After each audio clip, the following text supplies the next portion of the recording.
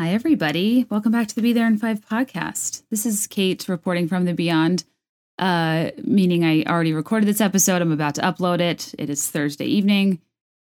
So what I decided to do for this deep dive, it was highly requested. It kind of took me a long time to put together. I know it's probably not as interesting now that Taylor Swift's casually dropping a surprise album, but I don't even have time to get into that. Very exciting. I was just going to tell you that I decided to do like a side A and side B, and I can't remember if I said this or not because I don't have time to listen back to this episode. The first part I'm talking about the movement, the more gossipy, editorialized, viral meme type Free Britney movement stuff I've seen. And then I kind of go back through her history and figure out how we got to this point. So this is the deep dive of like the meat of the movement and of the era of the incessant, aggressive, unfair involvement of the media in her life, like 2003 to 2007, among many other things. I play interview clips, there's a lot in here. The second episode, the B-side, I wanted to do right, not only by Britney fans who really care about this, but also I wanted to be fair and do right by Britney. And this podcast to me has never been about like providing a hard and fast perspective when I can't possibly know what's right. I want people to consider both sides. So in part B, I played devil's advocate and talked to a probate attorney and recorded our conversation. And I asked her all of the questions that I do not understand about Britney's case that I think make it look suspicious. I also talked to another attorney, just to even give me context before I recorded the first one. And she was a probate attorney out of LA who works with high net worth individuals and conservatorships. And long story short, I've spent like about 3 hours on the phone with attorneys that specialize in this to make sure that I have an understanding of what's going on, because I didn't want to misrepresent it, because I take this seriously. And there's a mental health element here that I want to be sensitive to. Anyways, I probably say this in the episode. Again, don't remember. But I just wanted to give you a heads up. That's kind of the structure here. The second episode will go up soon. Just have to audio process it. And if you want to hear this version, great. If you just want to hear the attorney, great. I'm happy if you're here regardless. I know it's kind of long. This is a long form podcast, so I appreciate your listening. Not great timing with it. Now that people are probably shifted their focus to Taylor Swift, but alas, I will too. Catch you on Patreon this weekend, where I'm sure I'll be talking about that. And now for the Be There in 5 podcasts. Britney Deep Dive, named after the name people think I have because of my Instagram handle, Beth Aaron 5. It's Britney, Beth.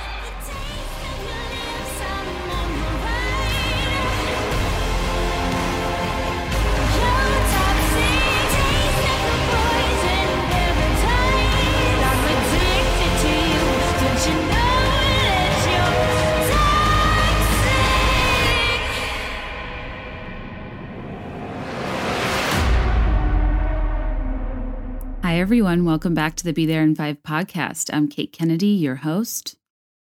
I'm a Chicago-based entrepreneur, author, pop culture commentator, podcast host. I've been doing this for about 2.5 years, and something I love to do, not because I'm a journalist or consummate professional, but because I'm such a super fan of so many aspects of pop culture. I love to deep dive into popular topics going on in the media. When I say dive, I will research a topic ad nauseum and literally not come up for air for days. And in this case, the better part of this past week, I have spent buried in this Free Britney movement that is so much deeper and darker and more complex than I ever knew. You guys have asked me to do this deep dive for the better part of the past year, and I think I said I never would.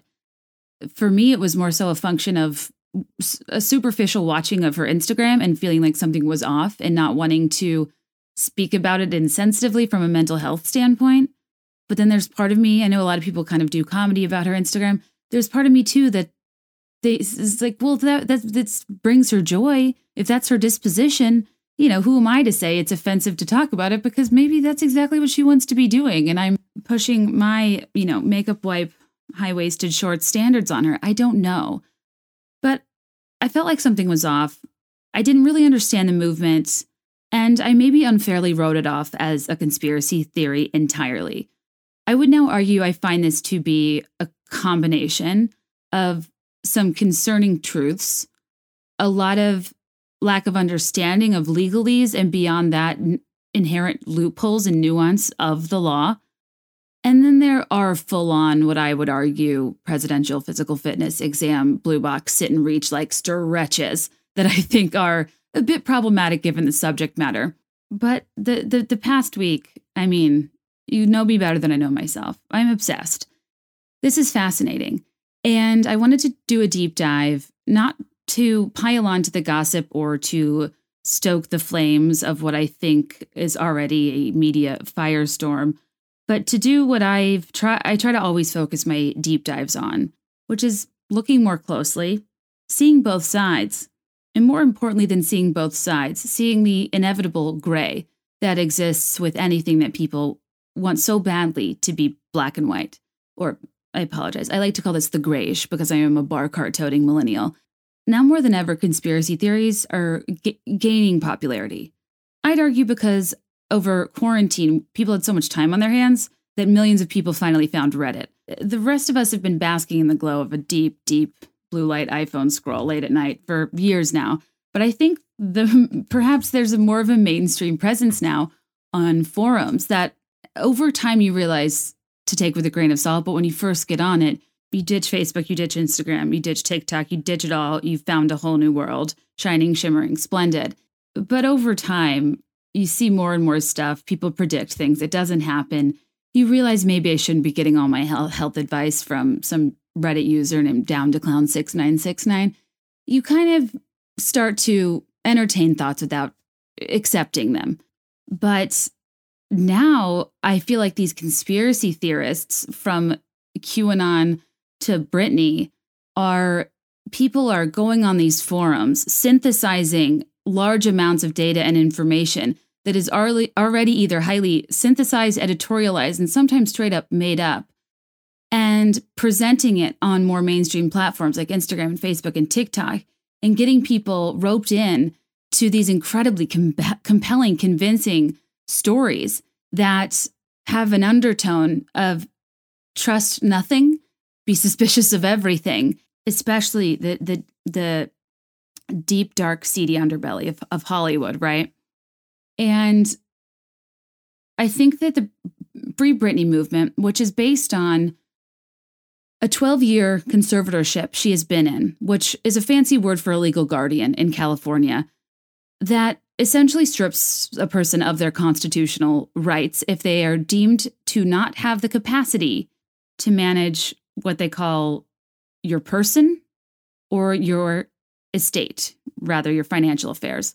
Person being your medical decisions, your living arrangements, your interactions with people, your, even your ability to vote, to leave your house, all of these very basic elements of being like a human.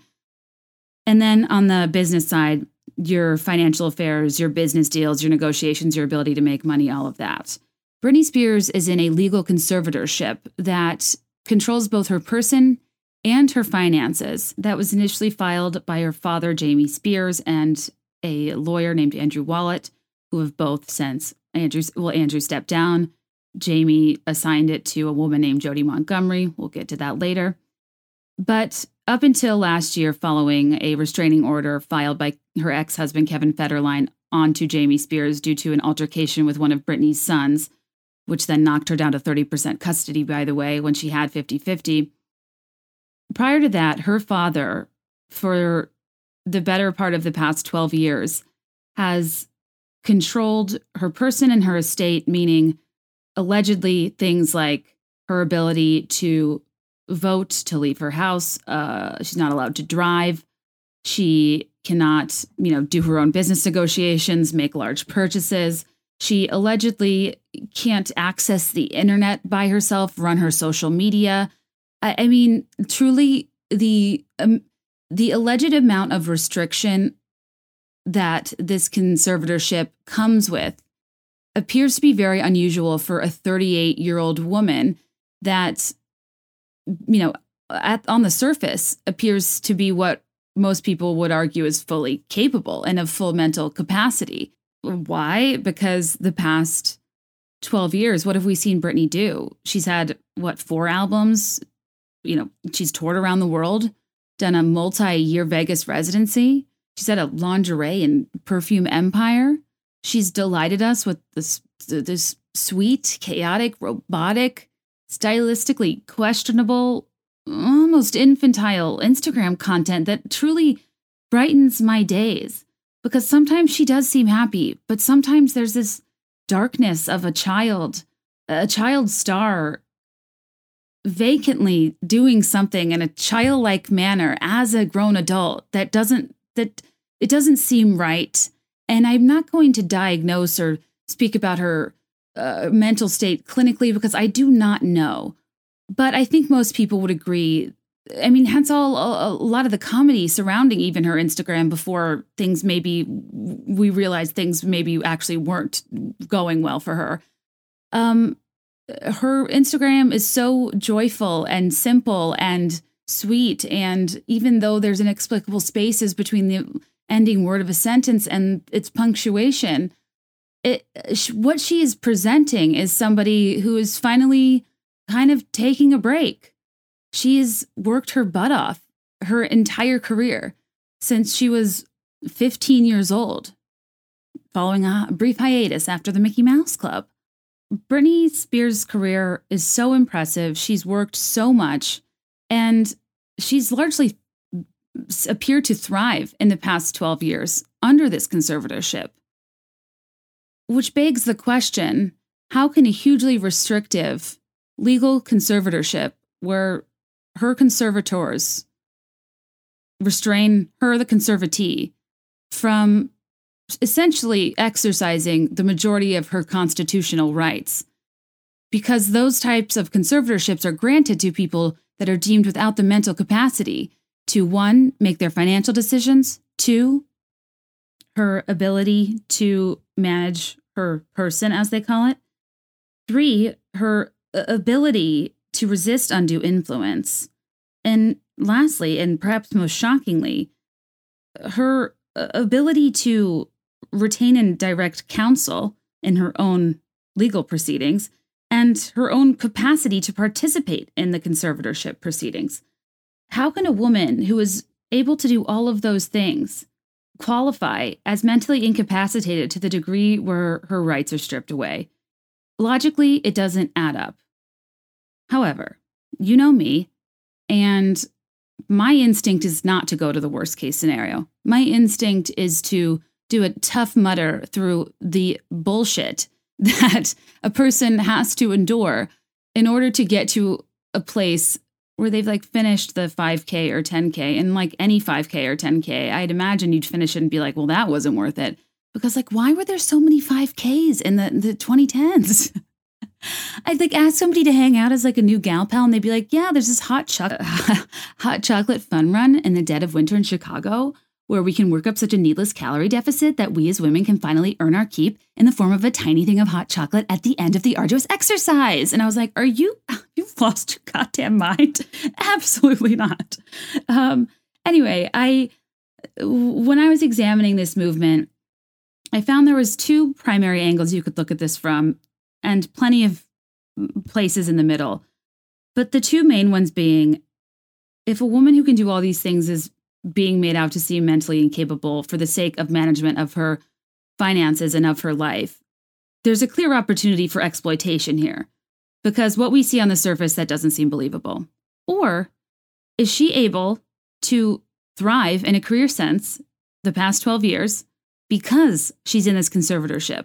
And prior to 2008, when it was put in place, those more recent 3 to 4 years of Britney from 2003 to 2007 were on the brink of disaster. They were very concerning times for Britney and those around her, and we saw a major shift in her behavior. At the beginning, it was went from bubblegum to big league chew. She started to have a little bit more of an edge, to chomp a little more. And I use gum because she does chew a lot of gum in interviews. And then we just got to the point where she had so much going on, so much happened to her, that truly anybody that wasn't in the media would absolutely lose it.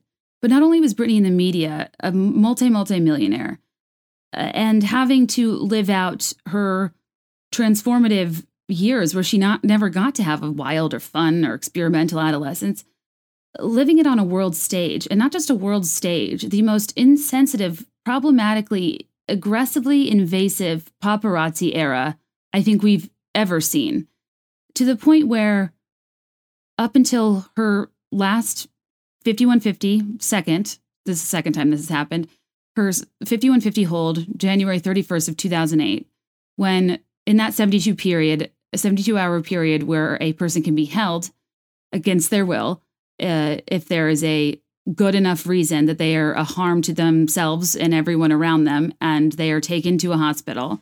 During that 72-hour period, this conservatorship is filed and somehow goes through, and her life is never the same.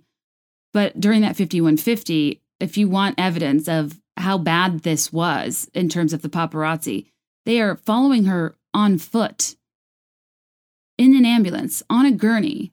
I think apparently she was naked, and taking pictures of her through the glass of the ambulance while she is being treated.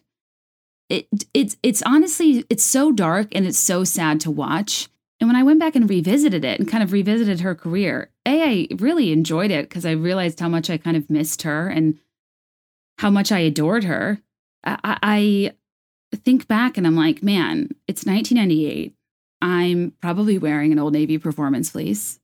And it's a good thing I'm wearing a performance fleece because at the time I had an affinity for work pants. When I say work pants, I mean carpenter's pants. The carpenter jeans or painter's pants that, in addition to cargo pants, which understandably a 11-year-old girl should have, military grade trousers, carpenter pants had a loop for your hammer. Painter's pants had a small pocket for your paintbrush. Inexplicably, given I was 11 and I didn't really have taste yet, I was also probably sporting Airwalks because they were then available at Payless Shoes, bringing down the price point. In addition to my very temporary affinity for Brink, because the year prior, the Disney Channel stopped charging for its premium subscription service.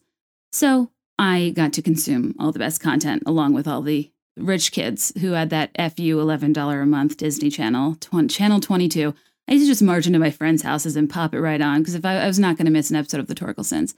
But 98 brought us the first DComs, Brink, and Halloween Town. I'd argue they caught their stride in 99 with Xenon and the 13th Year, which was confusing for me then and was confusing for me watching The Shape of Water because I was attracted to a man with scales. It was a great time to be alive.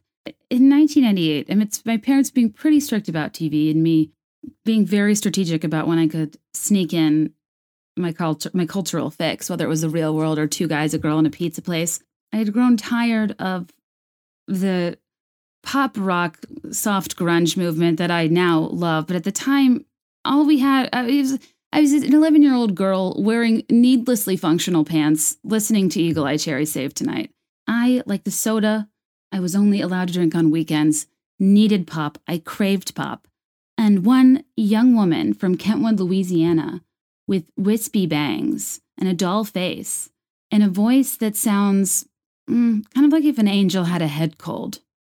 Britney Spears entered the scene in, October, November of 1998. A young 16-year-old, I think, Britney Spears entered the scene. She didn't enter it so much as she dominated, not to, R.I.P. her domination tour, but she sang a song called Ellipses, Baby One More Time. And this song, changed everybody's life. It's a pop song that it will never get old. It is an incredible song with an iconic video.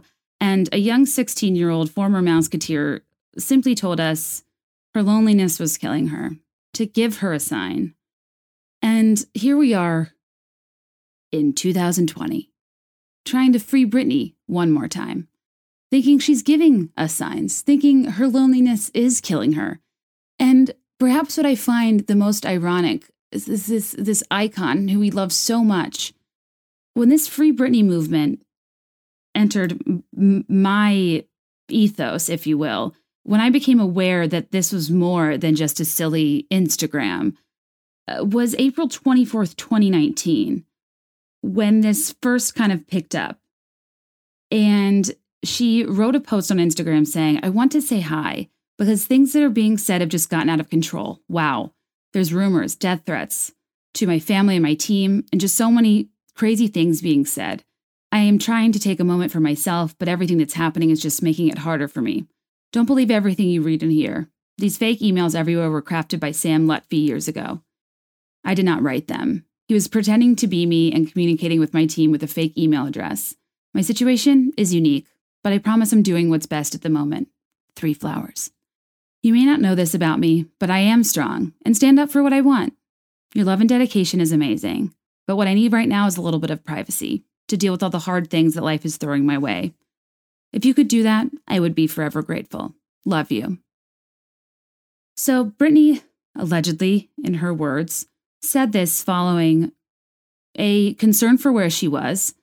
She hadn't been around since the cancellation of her Domination tour, or residency, which she blamed on her father, Jamie Spears' illness.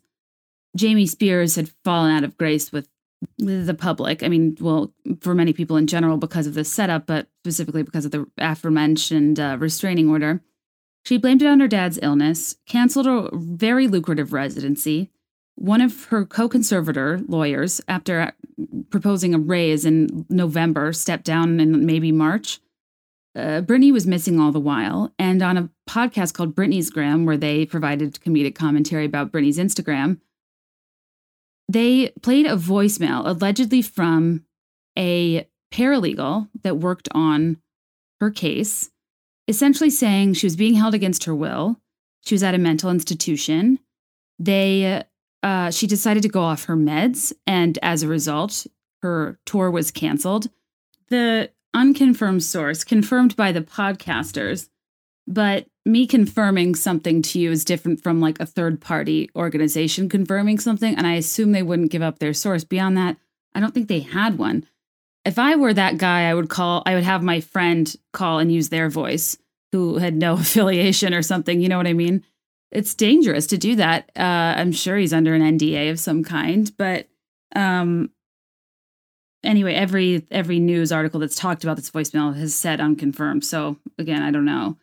It seems cruel to make it up, though, is my problem. But he basically said that during Domination rehearsals, she stopped taking her medication as it was prescribed and was essentially given an ultimatum. Jamie Spears deciding to ultimately pull the show and telling her to blame it on his illness. So the show was canceled in January, and the Piece of Me residency was so successful. Like I said, I went to it. It was incredible. What we know of Britney is allegedly that she loves to perform, but also that she probably wants peace at some point and wants to just relax. I think that when you have a lot of money and you've worked a ton, I don't know, maybe you do want to pump the brakes. But allegedly she went off her meds, blamed it on her dad's illness, and then kind of went missing. There were rumors of her being checked into a mental health facility since mid-January, but we never heard from her officially till April 24th in that statement I just read. Around that time, her mother, who she had on and off estrangement from, liked some comments related to freeing Britney from the conservatorship. Jamie's ex-wife allegedly did. Lynn wrote a memoir in 2008 about raising Britney, and there's a lot of troubling, information about the father, Jamie Spears' behavior, with anger and alcoholism. And beyond that, she talks about the time that it was a near life or death situation and commended JB and the rest of the camp for doing what they needed to do and getting the conservatorship together. I don't know if that book ever came out, did it? I've seen screenshots on the internet, but I don't know. I also feel like I heard it got scrapped, but it's called Through the Storm, ironically. I'd argue that the storm returneth. And beyond that, her little sister, who I guess up until this point was the only person that specifically talked about it, I think a day or two after the Free Britney protest, she posted an old paparazzi video of people screaming and absolute chaos surrounding her sister. That was just a really difficult scene to watch when you think about how invasive it is. And that, specifically around the time of her mental health issues. And Jamie Lynn said, "I've been here long before anyone else, and I'll be here long after. I love my sister with everything I have, so anyone or anything that speaks out to the contrary can GTFOH with all of the comments about what you don't understand." I've heard some people say that she's not on good terms with Jamie Lynn. I thought she always was on good terms with Jamie Lynn. I think we have hard proof of her being on good terms with Jamie Lynn from the smash hit, and by that I mean hit in my heart, not in the mainstream commercial sense, called Chillin' With You, a duet with Jamie Lynn Spears, where they talk about how Britney drinks red and Jamie Lynn drinks white. Can Britney drink? That's contradictory to what I would think. I drink red and Kelly drinks white. This does make me the Britney in this situation. I need to think about that. But anyway, yes, Chillin' With You is a really good song. So is Email My Heart. And honestly, I'm a big stan for Dear Diary. I like some of her lesser known non-hits, but Chillin' With You is a hoot. It's half a slow song, half like a techno. It's confusing. Also, can I make a motion that we're officially done with the word chillaxin? I feel like when she did Chillin' With You, it was when people like chillax was deemed an acceptable verb to keep within our lexicon. I hope it's so done.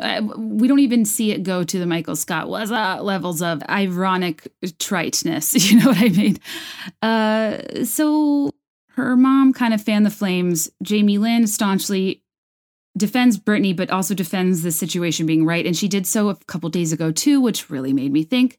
There was also some mention of David LaChapelle saying something wasn't right at her last set and she wanted to be in a cage. But to be fair, Taylor Swift, like every concert and music video, she's in some sort of cage, hostage to her feelings. I think that's a famous person thing. But yeah, Chillin' With You is her self-titled, more autobiographical album, Britney Jean, from 2013. So it's not, it's 7 years ago, but it's following the conservatorship, following the quote unquote meltdown. And I keep putting things in quotes that I feel like are insensitive, but like that they're broadly referred to. I don't know what to do, guys. This isn't going to be perfect. But I don't know. I just have always felt like her and Jamie Lynn were fine. And she has writing credits on Chillin' With You, which is also why I bring it up, because she had a hand in writing it and the sentiment of it. And she doesn't have, of all of the songs she has out, just like Hamilton, Britney wrote 51 and only 7 have ever been singles. When you look at the broader catalog of songs she's been involved with, her having writing credits on 71 is actually quite a small percentage that I don't have in front of me. I was looking at it because I wanted to see when she wrote songs and what that could maybe tell us about her life. And not that I can do anything meaningful without a really lengthy lyrical analysis, which I don't have time for. But I did find it interesting that in 2003, her album, In the Zone, she had 7 writing credits, which is some of the highest of any of her albums. She has maybe 1 or 2 throughout the Kevin Federline years. And then after she was engaged and then breaks up with her, I believe, fiance, Jason, in 2012, her 2013 album has 9 writing credits on it. I view In the Zone and Britney Jean as 2 of the more autobiographical True Britney albums when you listen to the words. And if you want to hear Britney's real voice, listen to her first album, the songs besides Baby One More Time. This is another piece of the conspiracy that I struggle with at first, but now I don't think is baseless as I initially thought, because he's admitted to it. Like, I hate myself for this, but like, before I get to the meat of the situation, allow me to welcome back ButcherBox. So we had a PowerPoint party on Tuesday, career night, and somebody talked about how they moved from the big city to a farm, and they were talking about how you can feed a cow one blade of grass and call it grass fed. It needs to be grass finished. Free range chickens can just mean they have access to outside, but it doesn't mean they are outside. Technically, I'm a free range chicken and I rarely go outside. What's wrong with me? So ButcherBox, when it comes to meat, quality matters. There are so many hidden costs with low quality meat, and high quality humanely raised meat matters not only because it's better for you and better for the animal, but also better for the environment. Greg and I have steak Sundays every other week now because of the PowerPoint parties. And I'm obsessed with ButcherBox because it's hard to find 100% grass finished beef, keyword finished, genuine free range organic chicken, heritage bred pork, or wild caught salmon at the grocery store. It's expensive. It's hard to come by. And beyond that, we all learned during COVID, you need to be prepared. It's good to have things in your freezer. ButcherBox fed me throughout the pandemic, and I am so grateful for them. I love their cause. I love that they support ethical farmers. I love that they ship a curated selection of high quality meat right to my home every month. Each box has 9 to 11 pounds of meat, enough for 24 individual meals. It's packed fresh, shipped frozen, and vacuum sealed, so it stays that way. I don't know. I think it's kind of a no-brainer. If you already are eating a lot of meat and you want to feed your family, and if you want to have an affordable and convenient way to get healthy and humanely raised meat, look no further, because around $6 a meal, I think it nets out to, you can get the highest quality meat from ButcherBox, and they have free shipping nationwide except Alaska and Hawaii. So mark a visit to the meat counter off your list and receive quality meats delivered to your door now. Just go to butcherbox.com/BeThereIn5. That's butcherbox.com/BeThereIn5. So when she first got on the scene, you might remember, if you also are a stand of VH1's Behind the Music, she was famously on Star Search. Let me play you a little bit of her voice at, I believe, 9 years old.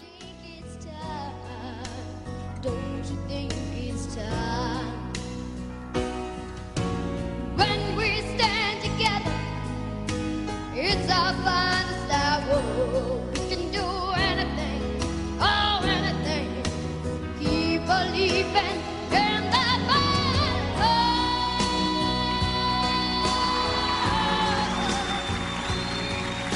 between your heart and mine. So, I mean, she's considerably younger in this clip, but her voice is so strong. For that age. She also sung in this manner on Mickey Mouse Club. And I'd argue that her non-hit, like her non-singles in her early albums, sound closer to this. She obviously is famous for that bubblegum nasal sound. And I was doing more research on this, and I actually thought this was conspiracy based, but it's actually not, because I just think the way it's framed is where it gets conspiratorial. So a man named Eric Foster White, who's a producer and a writer, she worked with for about a month, who reportedly kind of changed her voice from low, and I think they likened it to more like a Sheryl Crow. It wasn't poppy enough. So they trained her to shift her delivery to what's they call distinctively, unmistakably Britney. And it's kind of one of those things where, I mean, you just heard her growl in Star Search. Like, that was the thing in the 90s. It was all about the divas. That was she was doing a full Toni Braxton Unbreak My Heart growl there. She has the chops. But this was a deliberate marketing move to be less sexy and mature and woman-like and more girl-like. And that it wasn't like you're singing from the diaphragm. It's kind of like singing from like the chest, throat, nose, kind of like the very girly, like fluttering pitches of like a lot of Mariah songs. There was a need, I think, to pander to a younger demographic, to groom young talent. And I think there was a priority to carve her out of place in the market. And they kind of trained her voice to have this signature poppy sound. The thing is, when you hear her voice, I mean, from day one, from her first, oh, baby, I'm not saying it like her, but that, the first two words of her first single, I was like, is she saying babin? Like, it's so nasal. It's not natural. But I think that what was once a quest for marketplace distinction turned into a habitual loss of what is very much a muscle that needs to be exercised, just like any other. It's not the proper terminology, but your vocal cords, like, they can change and they can adapt, and the way you sing matters. And a lot of like people that were trained singers when they were younger, if you haven't done it for 10, 20 years, like, they have trouble singing. I have friends that kind of are like, yeah, I can't really sing anymore. It's something you have to make a habit of and continuously train and improve. So I actually don't think it's crazy that people say they changed her voice. Eric Foster White did an interview actually about the song Email My Heart, which made me laugh because that song is so bad and it's so weird. And now I question his integrity, knowing just like he was the writer behind it. But I'm not saying it's not a problem that she was forced to change her voice. But I'm saying there's two ways you can look at it. As some sort of sinister plan to turn her into this way too young, sexy, girly pop star that was being oversexed and overworked, and among other problematic themes for when she was, 15 or 16, into what is today a hugely controlled star that people think is part of some sort of financial exploitation plot. Or at the very least, I mean, again, we read Jessica Simpson's book. Wasn't exactly the era of feminism. This wasn't exactly the era where music execs were telling women to embrace their bodies, to take care of themselves, to stand for something. Like, it was like, no, dilute yourself, be less of yourself, lose all the weight, take off all your clothes, and meanwhile, let's fundamentally change who we are, because it's not about you as an artist. It's about you are a vessel that is the artist that we want to put in the marketplace, because we are making music off of a demand-based strategy and trying to create a movement here. Jive was very much behind this like resurgence of pop. They'd signed NSYNC, Backstreet Boys, Britney, like they had a purpose. They weren't concerned about the artist. We all know the Lou Pearlman scam with the Backstreet Boys and among other groups. Like, this was a time where people were really taken advantage of, and there was so much problematic language, behavior, and coercing of young women to do things they maybe didn't want to, push things onto them that were maybe a little too mature for their age. And beyond that, it can be incredibly psychologically damaging as you get older. And so do I think that's a good thing? No. Do I think it's probably more so a function of what they were trying to carve out at the time, and how literally every single pop star in the early aughts was very much not themselves, but a product of exactly what the label wanted them to be? Like, yeah, Christina got to have that powerhouse voice and kind of go that direction. But I would argue Christina is nowhere close to the Britney level of sense, like pop sensation. Like, she's a household name, yes, but there's a je ne sais quoi about Britney, an obsession we have with her. There was a focus on her that was not similar to the others. Anyway, that was just a total side note. What I was saying before that, per the discussion of Britney and her voice, finding her voice, when I was starting this deep dive, I kind of got obsessed with like, everything is like from this source or this document or quoted by this former person she worked with. But what does Britney say? Like, this whole thing, the irony I find in all of it is, to go back to her Instagram post from April of 2019, when she allegedly was being held against her will at a mental hospital, according to that voicemail, but we don't know that for sure. All we knew is she kind of went missing after she said cancel domination, allegedly based on her dad's illness. She specifically said, I am trying to take a moment for myself. Everything that's happening is making it harder for me. Don't believe everything you read or hear. My situation is unique. I'm doing what's best. You may not know this about me. I'm strong. I stand up for what I want. I need a little bit of privacy right now. If you do that, I would be so grateful. Like, she's the battle cry of the Free Britney movement is that they want Britney to be heard. They want her to find her voice. They're concerned that she isn't the one who is the mouthpiece in the operation, which could be true. But you know what also could be true? Britney is talking to us and asking us to stay out of it, and we're the ones not listening. And to be the people advocating for her voice and simultaneously allowing it to fall on deaf ears is kind of what I think is so troublesome in all of this, and is so lose-lose, and is why I largely stayed out of it. And I think represents a broader, interesting irony of fandom, in that when you love someone so much, you want more and more and more. Per Give Me More, per Piece of Me. Also, she didn't write any of those, but we do know Give Me More will go down in history as the Scala women hopped off of that sober party bus with their bus driver Greg into a sushi restaurant. What a dream, what a life. Simpler times. People always wanting more from the people they love is a fascinating problem of fandom, in that the people who care the most should respect the famous person the most, but they're often the last to do it because they feel entitled to something or because they feel more involved than they actually are or ever could be, because the best stars, the superstars, the Taylor Swifts of the world, the Britneys of the world, their music infiltrates our lives and our memories so deeply, we do feel like we know them. And while that is a skill to be admired, it is also a burden to bear. And I think that the aggressive pursuit of Free Britney, I've just never known how to feel about it, because if she wants her privacy and needs me time, especially in the instance of mental health, I would want to give her that. I think she deserves that. And if anything, I find it interesting that her Instagram got popular because it was kind of odd.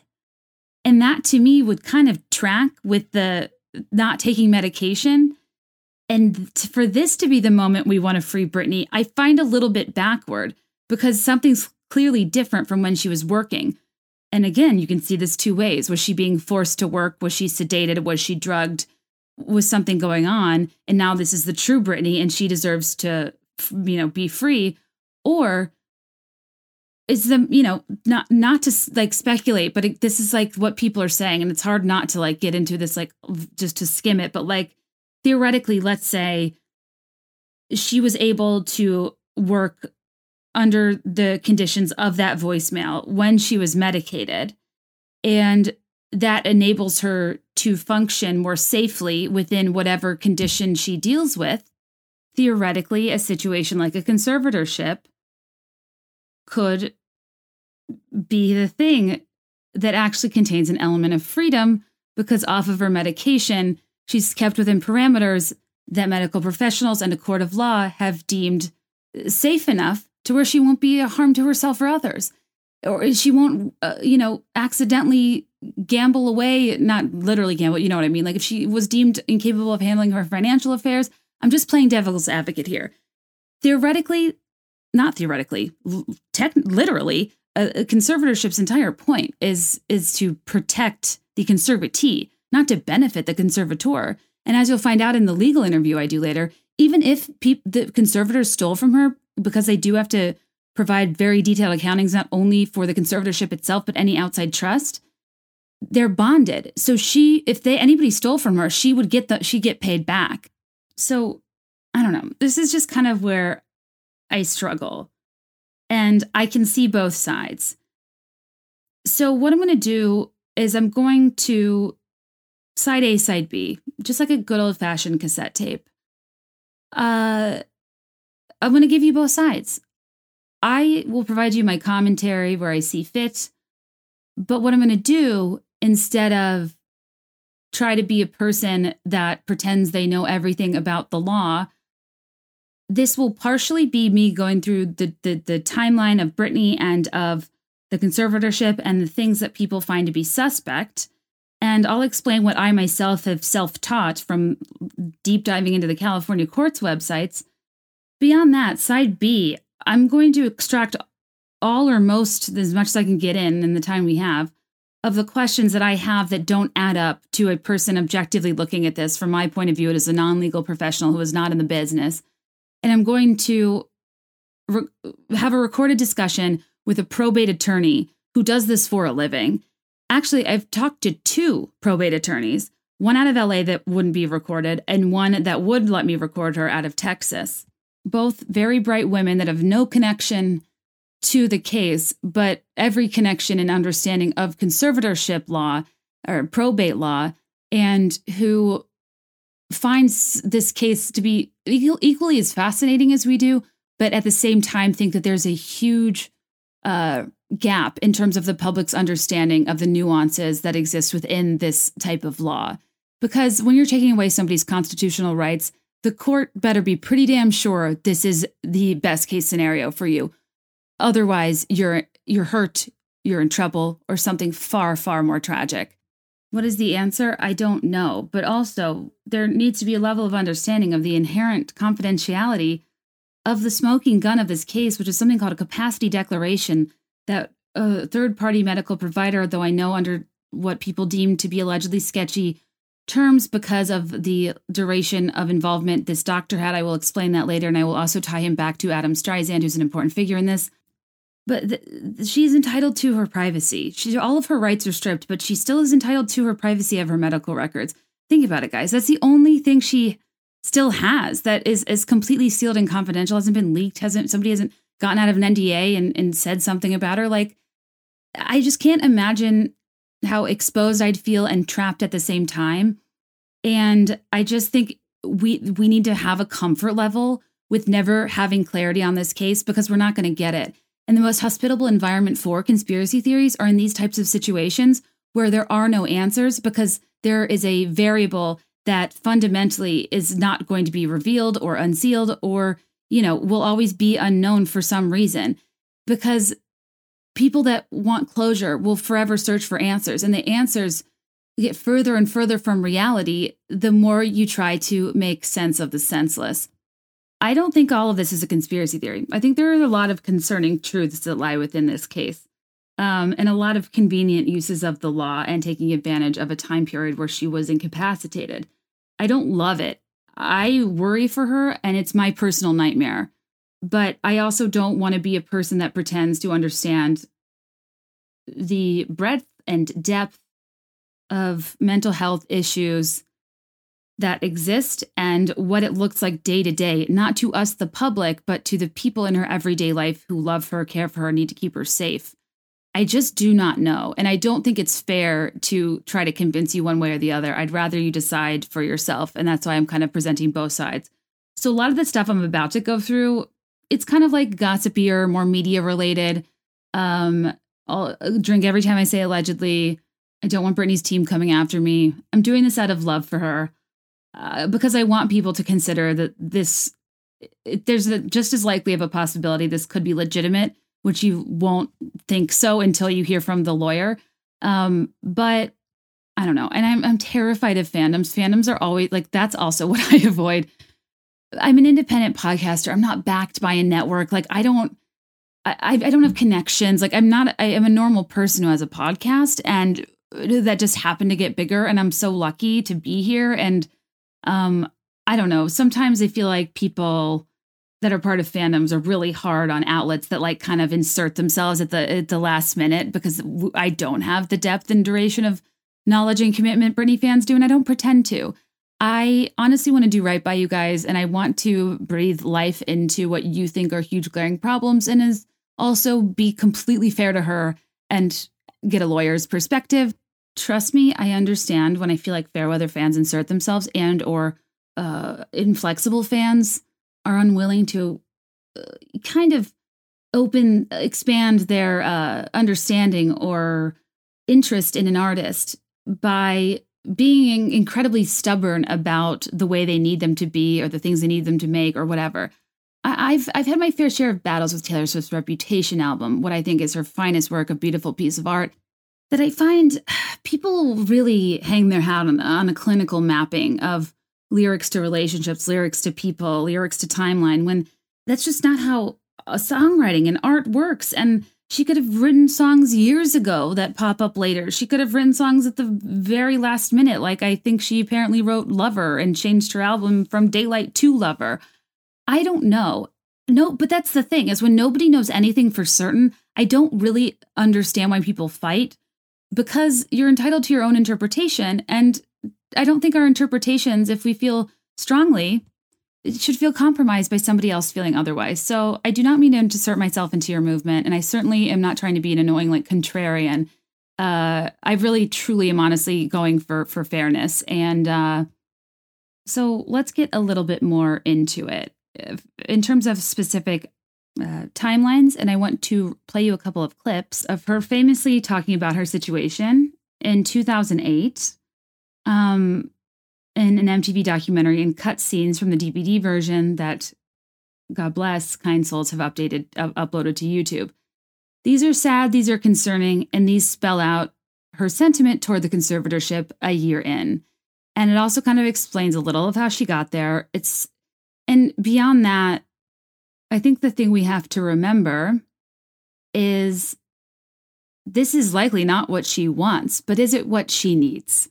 And that is the entire premise of this sort of situation. It's that people have to gain control because you don't want to maintain control, or you are physically incapable of maintaining control. So anyways, listen to what she has to say about her situation following this 2007 media dubbed meltdown. And then we're going to go rewind a little bit and tell you what got her to this point. Even when you go to jail, there's always the time that you know that you're going to get out, you know. But in this situation, it's never ending. There's no excitement. There's no passion. If I wasn't under the restraints that I'm under right now, I feel so liberated. And when I tell them the way I feel, it's like they hear me, but they're really not listening. This is what I don't want to be, as a person who hears but is really not listening. In this context, she was speaking out kind of against her, like, yeah, her handlers, her conservatorship. That's who wasn't listening to her. I don't know if in the past 12 years, there's been a better understanding, a better, and now she's allegedly, this is where it gets hard. Is she talking to us and we're again not listening? All she ever talks about is like being a Sagittarius and caring about freedom and independence and liberty. She said this recently on her Instagram, but she doesn't physically have any, and B, even the people who like love her most and want the best for her don't seem to give her that either. But the problem with these theories is like, she's not the one running it. She's not her own mouthpiece. Somebody is allegedly running her Instagram. I'd argue the more concerning reality is that somebody else would be running her Instagram in this infantile manner, pretending, you know what I mean? Like, her Instagram is like cute and fun and she looks beautiful and she dances and the video editing is like a little bit different. But what I mentioned earlier with like the punctuation and the manner of writing, and I don't know, to me, the captions are what I'm like, it would almost be more like disturbing if she wasn't doing her Instagram and they were making her write like this. You know what I mean? I consult creatively with companies. I've done tone of voice documents before and tried to write their brand story and do copy in their voice. And like, that is just not a normal ask. Like, I cannot imagine even ethically being like, can you make this? I don't know how to explain it, but like, I don't think that that's realistic. And I actually do think that the Britney that's gotten attention and the Britney's gram of it all, the kind of more comedic piece, because we didn't maybe realize till we got further in there was something else going on. I think a lot of that is perhaps an indication that she actually is allowed to finally run her social media. She's not working. There was a trade-off, but alas, I do not know anything. But let's revisit that documentary really fast and hear her in her own words kind of say what got her to the breaking point in 2008. I've been through a lot this year. Well, actually the past 2 or 3 years, and my trust has really been battered. I've definitely grown up, big time. You know, I'm very weary of a lot of things, you know, so very protective of myself. Sometimes it can get kind of lonely. You're guarded, you know, you have to be that way. Otherwise, you get it taken advantage of and get in situations like I did the past year. I had let certain people into my life that were just bad people, and I was very guarded at first, but then I went to a point where I ended up letting them in because I was lonely or whatever the fact, and I really paid the consequences for that, big time. But I just feel like, you know, you do something wrong and you learn from it, you move on, but it's like I'm having to pay for it for a really long time. Category. I look back and I do not see how I got through that. And the winner for Best Female Video is... Got through what, you might be asking? Well, since this is a deep dive, I actually wanted to go back a little bit and go into a little bit more detail what like 2003 to 2007 actually looked like in some more specifics, because I think there's a lot here that points to Britney being fairly untreated and harassed that could drive anybody, you know, to their breaking point. But beyond that, that there was a lot more going on behind the scenes with custody and the safety of her children, that I think that the arguments about her up until this point are a little bit oversimplified. Because here's the thing. I think people should evolve and grow. And that even that statement she just made that I played where she's like, I made a mistake and I'm going to be paying for it for a really long time. It makes me feel for her because I do believe in redemption and I do believe that people change and you can make a hell of a lot of mistakes and, completely do a 180 if you prove yourself behaviorally to, that this isn't a pattern. It was an exception. But here's the thing is in the event of a pretty serious, according to the law, incapacitating mental illness, like if it was just drinking, drugs, bad actors in her life and, something she could like sober up from, it's one thing. But it's another thing if there is a deep-seated mental issue that she will have for life, as many of us do. Some things we can't know what it is. If it's just purely episodic or if it's this ongoing, it's going to be an ongoing battle in some sense that would put her or her family, their safety, it would compromise it. So do I think that I'm telling you all these details to kind of let you just have all the information. Do I think that she still should be paying for mistakes she made 2003 to 2007? God, no.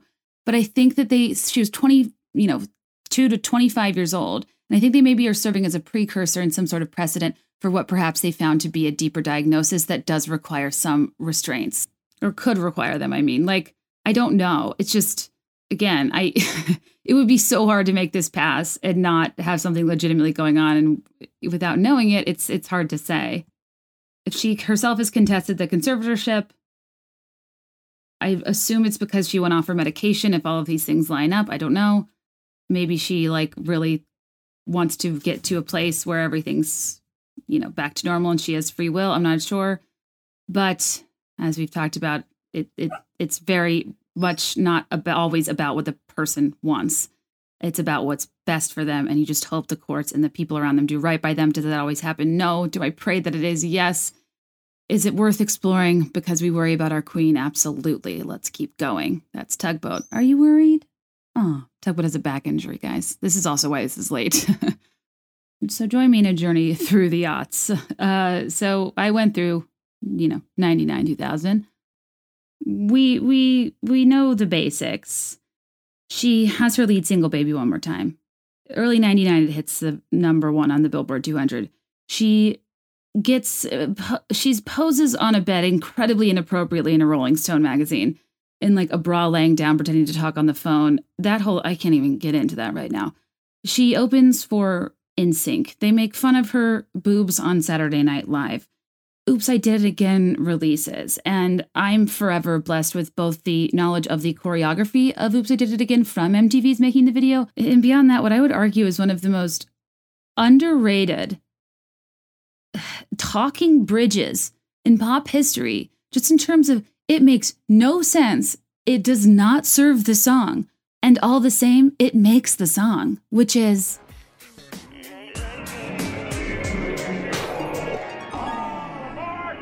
Brittany, before you go, there's something I want you to have. Oh, it's beautiful. But wait a minute, isn't this... Yeah, yes it is. But I thought the old lady dropped it into the ocean in the end. Well, baby, I went down and got it for you. Oh, you shouldn't have. Oops, I mean, it's funny because she didn't write this song, but just the notion of, an old-timey, early 20th century water vessel being talked about in like a spacecraft makes no sense. The fact that Titanic came out 3 years before this makes no sense. But because Britney's doing it, it does make sense. Because she kind of, does bring up obvious or, I don't know. She's still wearing low-rise shorts, guys. I'm sorry. I'm just going to say it. She's still wearing low-rise shorts. A lot of bottom lid liner. All the extensions. Her style is cute. It's just a little dated. And I think it's fair to say she might find out about trends a little late. That's all I'm saying. God bless. Overlooking something huge thematically. But anyway, I just think this makes no sense and all the sense. And it's absolute perfection. I love Taylor Swift. But spoken bridge songs like Oops, I Did It Again walked. So We Are Never Ever Getting Back Together could run, you know? Because her being like, so I called him up and he's all like, I love you. And Shake It Off. Well, that's not talking My Ex-Man. That's a bridge. Anyway, never mind. Was We Are Never Ever Getting Back Together produced by Max Martin? Because I think Oops, I Did It Again was. Yeah, they both were. I just did check. Wow. Interesting formula. Anyway, things are appropriately. She's on a rocket ship, career-wise. She has her ride. Just enjoy the ride. Yeah. I can't believe I just tried to. I'm so sorry. Pepsi contract. She performs Slave for You with an anaconda, and I think it's actually a python. She releases her album, Britney. She has her big film moment, as every starlet must, whether it's Christina Aguilera and Mulan's Reflection or Mandy Moore and Center Stage's I Want to Be With You. She dates the mega hottie, Justin Timberlake, very famously, very publicly. In 2002, her and JT end their relationship.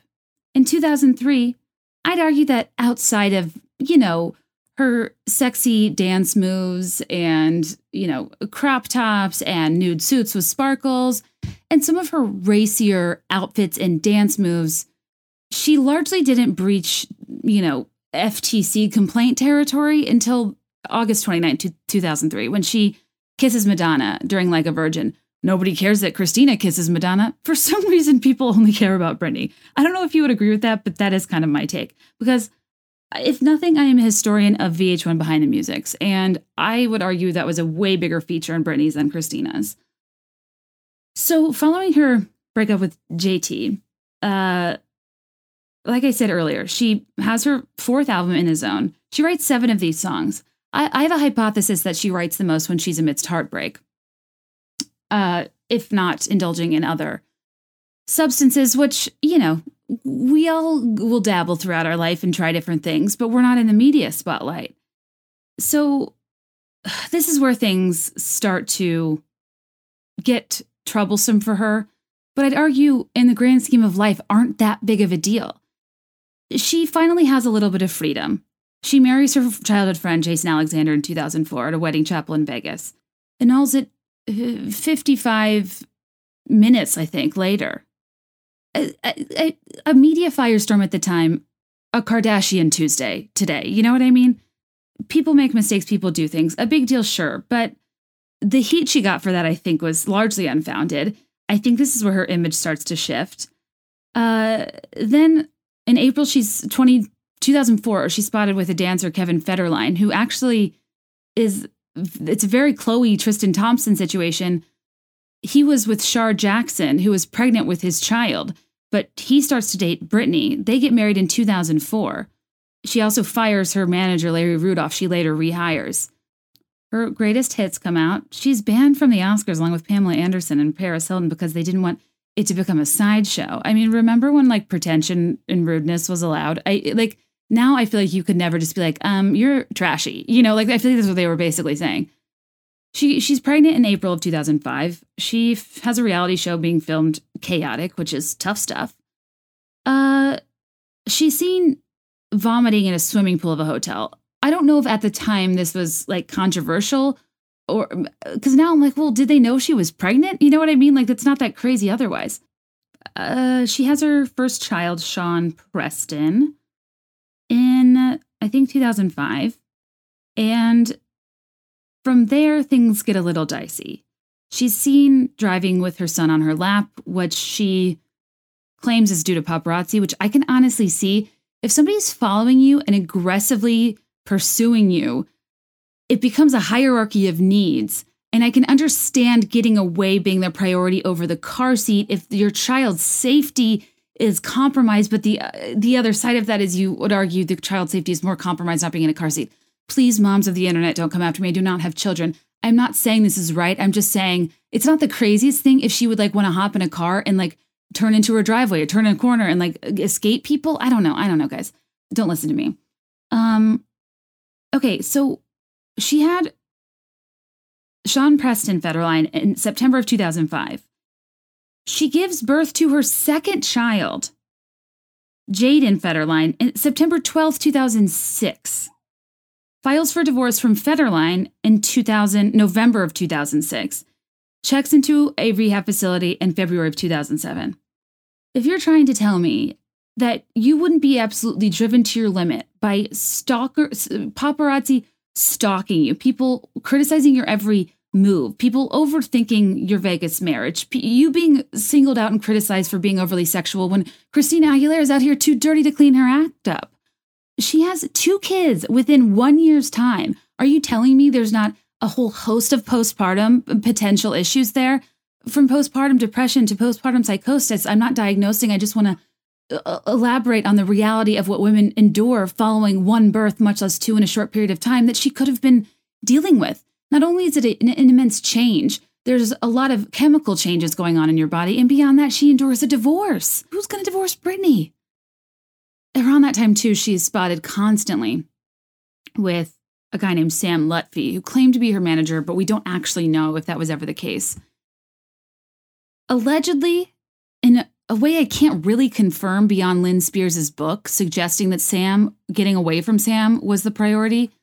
And other than the court documents that I do not know if are legitimate, suggest that a big priority of her not being able to attend her own hearing was because they were concerned if she knew of the conservatorship, she would tell Sam Lutfi. I mentioned earlier one of the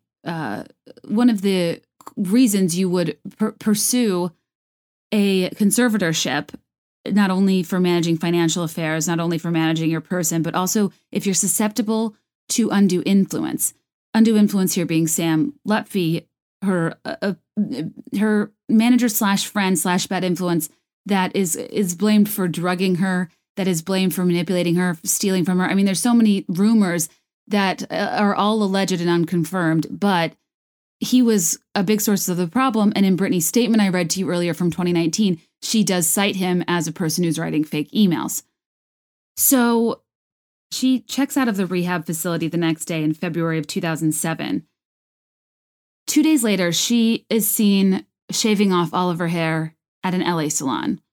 This is one of the early stages of rumors, at least for me, because there's an interview you can find somewhere on the internet where the press is interviewing the salon owner when she went in, and it kind of got like scrubbed from everything.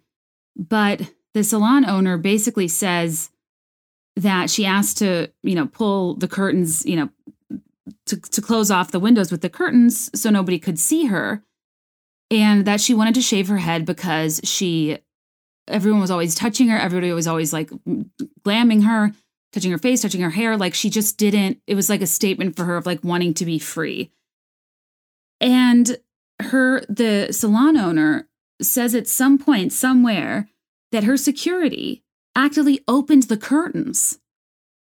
And this to me is kind of where this is early pursuing of painting her to look crazy, maybe physically crazier than she actually was, to serve a purpose for what was being planned down the pipeline with the conservatorship. Here's where I think things get unfair. Do I think Britney suffers from mental illness? Absolutely. I don't think the nature of her conservatorship would exist if she did not have a very clear diagnosed type of disorder or disorders that would label her by a court of law to not have the capacity to resist undue influence, which is something a third-party doctor would have to provide to label you incapable of making your own decisions. And the courts don't take this lightly. I will go into this later, and I understand there's a lot of controversy around that and the dimension of it all and whatever. I do think she suffers from mental illness. Mental illness looks different in every situation. It's highly individualized. There's spectrums within each disorder. There's combinations of things you can have. The way it physically manifests, the way it mentally manifests, and the course of treatment are all highly individualized that are both inappropriate to speculate on, and none of us are qualified to diagnose. But I will say, I think that a lot of what she deals with, we probably can't see and is either shielded from us or is more of like a mental personality-based thing. Because over the years, she's been kind of like pulled out of interviews. And even in the early years, her interviews are a little bit bizarre. But I think that my suspicion was always that there was some deliberate setup to make physical manifestations of the type of quote unquote crazy that people love to label women with, who are actually just being oftentimes expressive, who are allowed to be flawed, who are allowed to make mistakes. However, publicly or privately, one admits chaos at a given point of their life, whether in a relationship or otherwise. People have their moments, people have limits, and people have to learn and grow in how to deal with things. And I think this was a time when it was very popular not only to be shockingly, alarmingly Tara Reid levels of thin, and people would pick you apart on the tabloid covers, a lot of what we talked about in the Jessica Simpson memoir review. But beyond that, this concept of like Britney's lost her mind, downward spiral, public breakdown, nervous breakdown. Click here to see Britney's top 15 mega meltdown moments. You know, it became what I then didn't understand to be mental health related, largely due to tabloid fodder. I now see it as something totally different, just being an older woman and looking at all of those events I mentioned leading up to that and realizing anybody would have, how on earth would you keep your head on straight? A person who wasn't dealing with some broader mental illness. And in that prime age, when you're probably maybe coming to terms, exploring, therapizing, trying to figure out what's going on in your brain, because we only know our own heads. And I think it takes some time and some outside input to maybe realize some things are off sometimes. She'd been go for so long, stopped to have her kids, which is a whole other, thing to add to the mixture. And I'm just like, I get it. In watching her be stalked on a gurney, watching the people yell at her own gate till she cries. The videos of the paparazzi are horrendous. And it makes me feel so differently about it now in a way that I genuinely feel bad. And this is where the conspiracy parts come in that I can't verify and I'm not really sure about. And you'll find later where we get into the legal piece. I am not convinced by the conspiracy theories as it relates to the legal terms of the conservatorship, but I will get into that. I think there is a part that was set up, but the part of this that was not, well, yes, we know it was the conservatorship in 2008 was set up, but I do think the presence of media amidst her meltdown could have potentially been part of a setup to depict her in a certain way that would sway the public, potentially sway the legal system, potentially sway the acceptance of a really restrictive situation. But if we were, taught that she was absolutely losing it, we would maybe accept a little bit more easily, because I think a lot of these moments shouldn't have been captured on video.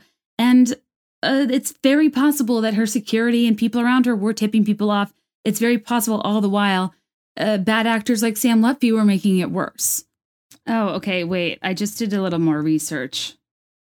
There's a special on Fox News, unfortunately, at one point called Britney Spears Breaking Point. And this is where the salon owner, I guess, talked. Her name's Esther. She says, in the special, she revealed that one of the two bodyguards who'd accompanied Spears to the salon repeatedly opened the blinds to let the horde of photographers outside the shop snap pictures of Spears buzzing off her own hair. Spears arrived at the salon around closing time. We were cleaning up and there was a bunch of flashing lights and we were wondering, what happened? Police, ambulance? We look out and it's a bunch of white lights flashing and somebody knocked on the door because we always keep the door locked saying, hey, open the door. Britney Spears wants to come in. And of course I said, what for? And they proceeded to come in. She sat in my chair. I said, what's up? Can I help you? She said, I want to shave my hair off. She tried to talk Spears out of it to no avail. I said, no, you don't. And she said, oh, yes, I do. She had two bodyguards supposedly keeping an eye out to make sure the paparazzi were not getting pictures. And one of them kept opening the blinds. I had blinds on the side of the salon back then. I had a sliding glass door and I kept saying, there's nobody over there. Why do you keep opening up the blinds? Well, I found out days later why he was opening up the blinds because there was a photographer hiding to take photos. I tried to talk her out of it and I said, you don't want to do that. Tomorrow is a different day. You'll feel differently tomorrow. Let's talk about it. God bless the hairstylists of the world that are talking us through our issues. She says that while the Spears circus went on, she was also fielding calls from her own brother. who said she'd been slated to meet with so the salon owner was fielding calls from her brother who she was supposed to meet with before Brittany got there. When she went to take the call, she says, by the time I came back, she had grabbed a buzzer. She was testing to see how it was going to feel or look to buzz her hair. My phone rang again, so as I'm answering my phone, and I realized she went into that other room, sat in the chair, and buzzed half of her hair off. She said she tried to help Spears fix the situation, but that Spears didn't want to change a thing once she shaved her head. She also claims that Spears was happy with her shaved head and recalls the singer singing, "My mom's going to be pissed."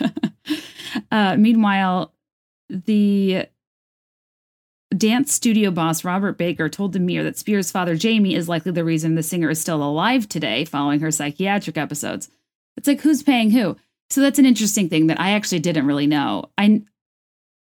I thought that the security guards would be in cahoots with the dad, but this is kind of hinting at that the security guards were paid off by the paparazzi, I assume, handily. So, not that Brittany's camp wanted that. See, it's like, I just don't know. It could go either way. This dance studio guy said, I've known Brittany since 98. I saw her at the height of her fame and I saw her struggling.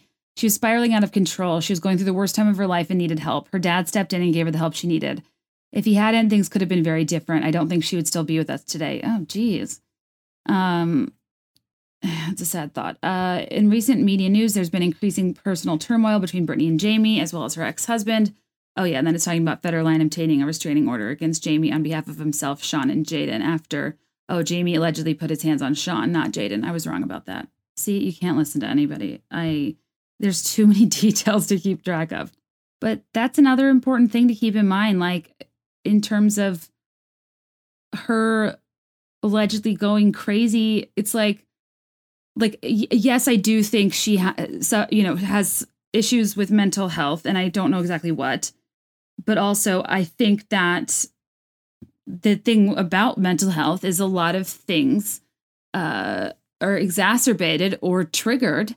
And when I think about all that she went through, I just don't think it's a stretch to think that she was pushed to her breaking point, and that even a person who didn't have any mental health issues would snap.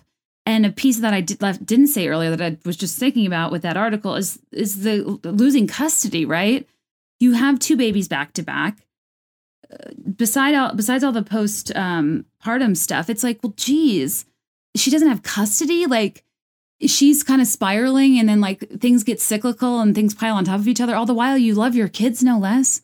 All the while you want to spend time and you want to be the best version of yourself, I'm sure, but things do spin out of control and things do happen and people do come into your life. And I just can't imagine the terror of especially separating from Kevin, who you no longer want to be with or respect, and who Lord knows what happened with that. He has full custody of your 2 babies. And was it safe for the babies at the time to be with her? Absolutely not. But like, it doesn't mean, I just think the way you act and the way you feel are often 2 very different things.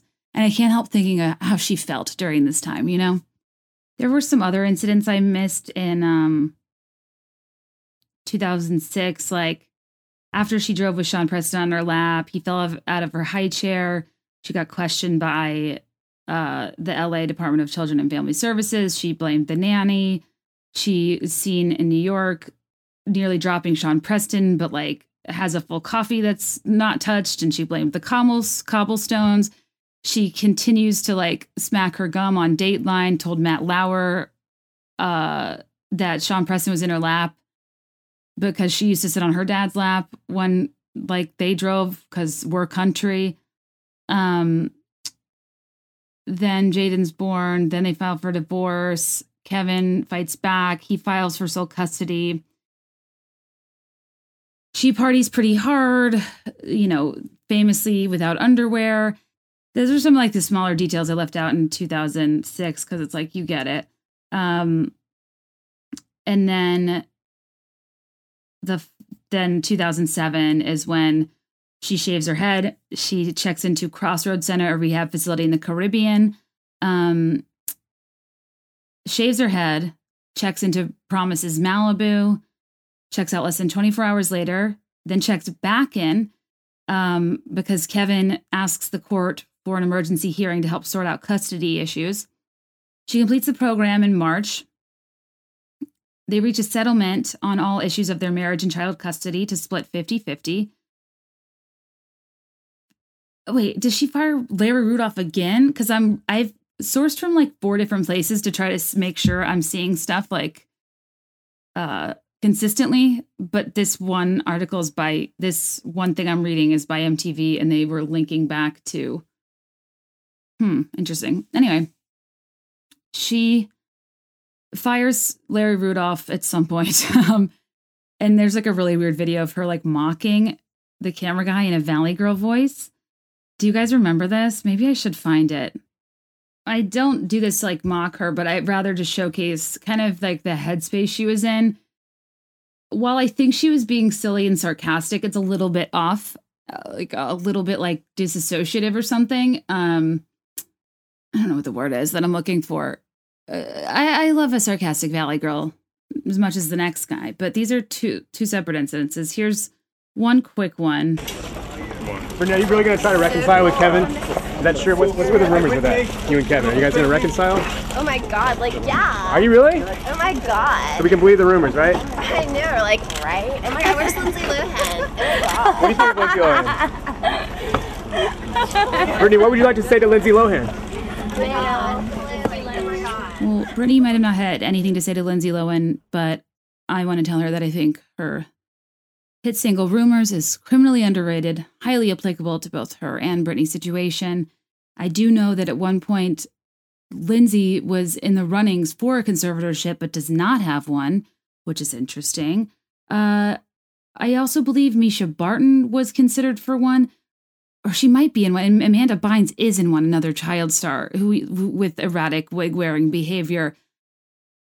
But Amanda Bynes, I fear the worst, like just in terms, I don't know. Can't get into Amanda Bynes now. I bless her heart. I just think there's a lot we don't know that goes on with child stars. We can't know if there is abuse. We can't know if trying to be an adult too early, being overworked, like we can't trust showbiz parents. Like there's just a lot of variables here. And here's one other clip I think this is May of 2007. For context, she shaved her head in February. Another Valley Girl voice, but this time she's very sarcastically, but also angrily, but also not really delivering the sarcasm well, about her like manager Larry sending her to rehab. And this is when she fires Larry soon after this, I believe. But it's like, this is why it's so hard. It's like she doesn't seem well, and in which case somebody trying to get her to rehab would be a good thing. Sometimes with mental illness, you can't know that you're not well. The self-awareness isn't always there. It's impossible. It's impossible to know what's going on. I'm just trying to give you as much as I can. Are you bored? Is this too much? And there's going to be a whole second episode. This is a Brazilian paparazzo. It's called X17, catching her in like a shopping center because she went and got sushi, and then they caught her at a tanning salon. And I think security said decline the interview, and she said, "This is my moment," and then proceeds to do this. Okay, tell me when you're ready. Okay. Hi, Brittany. Hi. The first one, we're so happy to stay here next to you, and I really appreciate it. I'm from Brazil, and I work for X17, and X17 always like you and everything from you. Right. But like, I just really like want to talk and just say like how nice our world is. Like, it is so nice. Like, I'm gonna cry right now because like our world is so nice. No, it really is, because like, oh my god, like the other day I saw like this magazine and I looked at it and it said like I was pregnant, and like I went up to my mom and I was like, oh my god, like my mom knew, like she was right. Like, always believe everything you read, everybody, like, because I really am pregnant. And then like I went to this person, and they saw it like on the USA Today, like that, like I was drinking a lot, and it was so true. It was so true. And then like it was just so weird, because like then after that, like everybody, like, just always believe what you read, because like in all my management, they totally knew what they were doing when they sent me to rehab. Like, totally. Like, they totally knew what they were doing. Like, it's just so weird how great and nice our world is. And, like, after this, nobody's going to talk about this because our world is so nice. So that's all I wanted to say. So, okay, bye. Okay, thank you, Brisbane. So it's like quirky sense of humor, you know, or like having a moment, having an episode. Like, I don't know. It could go either way. And beyond that, as I tried to provide evidence for earlier, there's a lot of ways she was kind of driven crazy. You know what I mean? And I feel like there was one around this. No, the night before she went, the conservatorship was filed and she got her second 5150. There's a weird video of her buying like a 24 pack of Red Bull or something. I don't know. They're too dark. I don't like watching the paparazzi videos. I don't want to like delight in somebody else's misfortune. But I think that just, it's like we all saw the pictures, but I don't know if back then, like we were just watching Lonely Island videos. Like, I don't know if we were watching Britney paparazzi things. Okay, so where were we? Okay, so there's a letter she writes on her website, BritneySpears.com, in May 2007. It's called I Was So Lost. I forgot about this. She wrote, Dear fans, I just wanted to reach out to all of you and explain some of the things that I have been faced with recently. I'd like for you to keep in mind that theoretically, even though she probably was being controlled and like already had handlers and stuff, she's not in a conservatorship at this point. So she would have access to like a phone and a car and a computer, theoretically. Dear fans, I want to reach out to all of you and explain some of the things I've been faced with recently. It's so funny how many stories are put out there about people. It's like we all want our side of the story out there as well, but at the end of the day, only a few people care to hear what is really going on since the bad is always so much more interesting than the truth. I don't know why, but this is so weird to me. I used to be so angry at the tabloids for printing horrible things about me, but now I try to be numb to what I see. Oh. I saw Tyra Banks once get really upset and cry on her show because they made her look fat. We all want a certain image of ourselves out there, and at some point we all do really care what other people think, or we wouldn't be here. Recently, I was sent to a very humbling place called rehab. I truly hit rock bottom. To this day, I don't think it was alcohol or depression. That's an interesting thing I haven't read before. I was like a bad kid running around with ADD. I had a manager from a long time ago come in and try to direct me in my life after I got my divorce. Oh, was that Sam Lutfi? I was overwhelmed and I think I was in a little shock too. I didn't know who to go to. I realized how much energy and love I had put into my past relationship when it was gone because I genuinely did not know what to do with myself, and it made me so sad. I confess I was so lost. This letter is not to place blame on anyone, although I do see the world with a completely different set of eyes now. Being in that vulnerable state and taken to dinners and parties with friends and finding out later you paid for everything was such a huge learning lesson for me. Oh, it's interesting. I think the whole problem was letting too many people into my life. You never know another person's intentions or what another person wants. I feel I was too open and looking for answers when I had it all to begin with. I've had to cut so many people out of my life. It is so sad because if anyone is a family person, it is me. Oh. When I was little, I remember every night watching movies with my family and feeling so at peace. Dancing and singing all the time just like a little girl should. Now recently I find with my children that I want them to have that feeling all the time. I'm having to face a lot of things right now since I have children of my own. A lot of insecurities from when I was little are coming up. It's like we are never good enough. I know everyone thinks that I'm playing the victim, but I am not, and I hate what is going on right now so much. Maybe this is the real reason for this letter, to maybe allow people to look at me differently. It's like when you're a real woman and say what you feel and how you think things are supposed to be, and people just say you're a bitch. I feel like some of the people in my life made more of some issues than was necessary. I also feel like they knew I was beginning to use my brain for a change and cut some ties, so they wanted to be more in control of my life than me. That's interesting.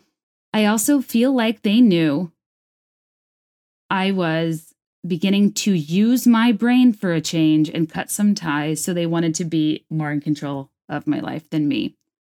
I think it is actually normal for a young girl to go out after a huge divorce. Totally. I think it was a bigger issue because I had not gone out in such a long time. I am 25 and I still do have a lot to learn. I mean, think about all she's gone through at this point at 25. And I'm going to make mistakes every day. And I am sure every mistake I make will probably be on CNN or Good Morning America.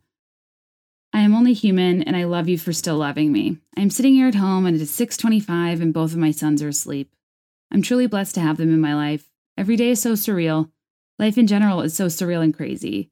I just hope this letter made some of you think a little bit more of me and where I'm coming from. I just want the same things in life that you want, and that is to be happy. It is just so weird because everyone has their own perception of me and how they think I really am. It is so weird how stories are told. There is your side, my side, and the truth. Somebody has to figure it out. I guess we will never understand or figure out life completely. That's God's job. I can't wait to meet him or her. Why do I want to cry? Love, Brittany. Quote of the month. It is okay to disagree with people regarding certain issues. You're not being true to yourself if you succumb to others' opinions because you feel guilty. Guys, I had never read that in full, and that sounded like her and sounded like the Lucid interviews she had done before, and sounds kind of like the documentary version of her too from 2008. This is 2007, after head shaving, after other incidences, but before full conservatorship. Unfortunately, as much as I'm sure she meant this, things get worse before they maybe get better or maybe get worse, depending on how you look at it. Because to quote Brittany, there's your side, my side, and the truth. And we're never going to really know her side and what's really going on. And I know that's what she wants. And I think what kills me is just we can't know.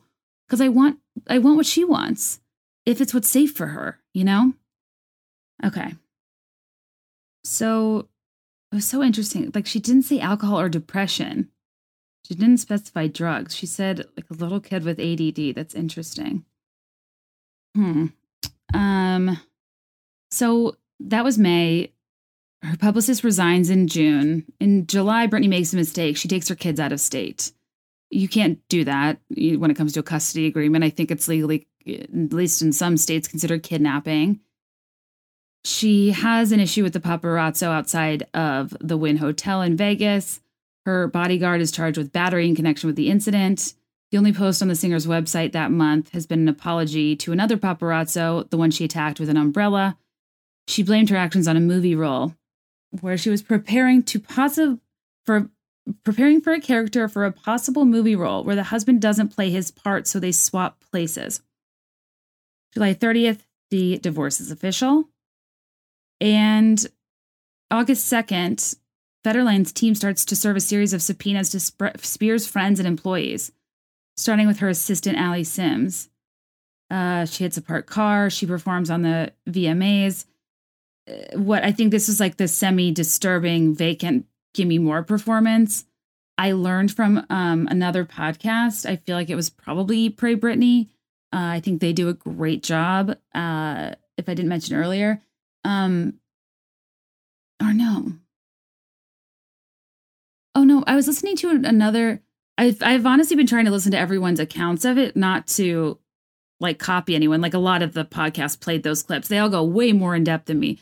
I just want to hear everyone's side of it. There was one podcast I listened to that I thought did a great job too, called Scammed. And they were kind of arguing, think of all this stuff that went on. She's not actually crazy. They're making her seem crazy. And then they specified too that apparently at that VMAs, which is on my birthday, and I remember this very, very well. This is my 21st birthday, actually. I believe I was out at the time because I did go to a karaoke bar and sing my then signature song, which I've since evolved from, which is Enrique Iglesias' Escape, because I do like when the beat drops. You and Me, Up and Down. Oh, so good. Anyway, yeah, I had to watch the video like the next day at the Math Emporium or something. So the girls on the Scam podcast, I think, said that Sarah Silverman made a horrendous joke and she didn't rehearse the monologue before time. So Brittany didn't hear it at like sound check or rehearsals. And apparently her performance like crushed it. According to people.com, the problem was, well, and also I have like 3 or 4 listeners who used to work at People who've all reached out to me independently and been like, no, like People will not print stuff that's not true. Like they're not in that game. I don't know if they were in that game in 2007, but if People reports it, the People's people reported it. You know, like a source is Meghan Markle's like 5 BFFs, like Serena Williams and the gang, who I assume are the ones that like did that article when she was pregnant about how great she is, following like her baby shower controversy or whatever.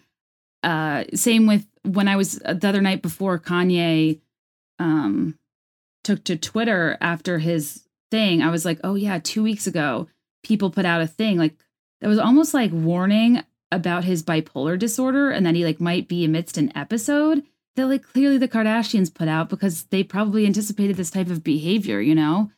And if that this is the Kanye's bipolar disorder, the what that looks like is like, I don't know. I don't even think people can understand. And it actually, to 5150, get somebody under a psychiatric hold, they like have to be deemed a danger to themselves.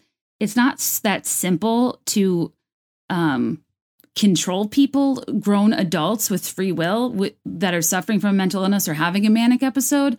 So while it's wrong to leak that to the press, I think that maybe it was also like a nod, like from Kris Jenner to be like, he's not really running for president, you know, like he's going through something.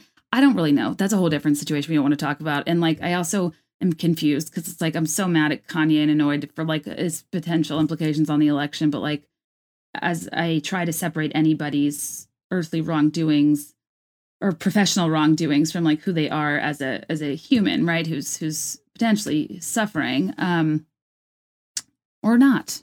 Who am I to project onto that?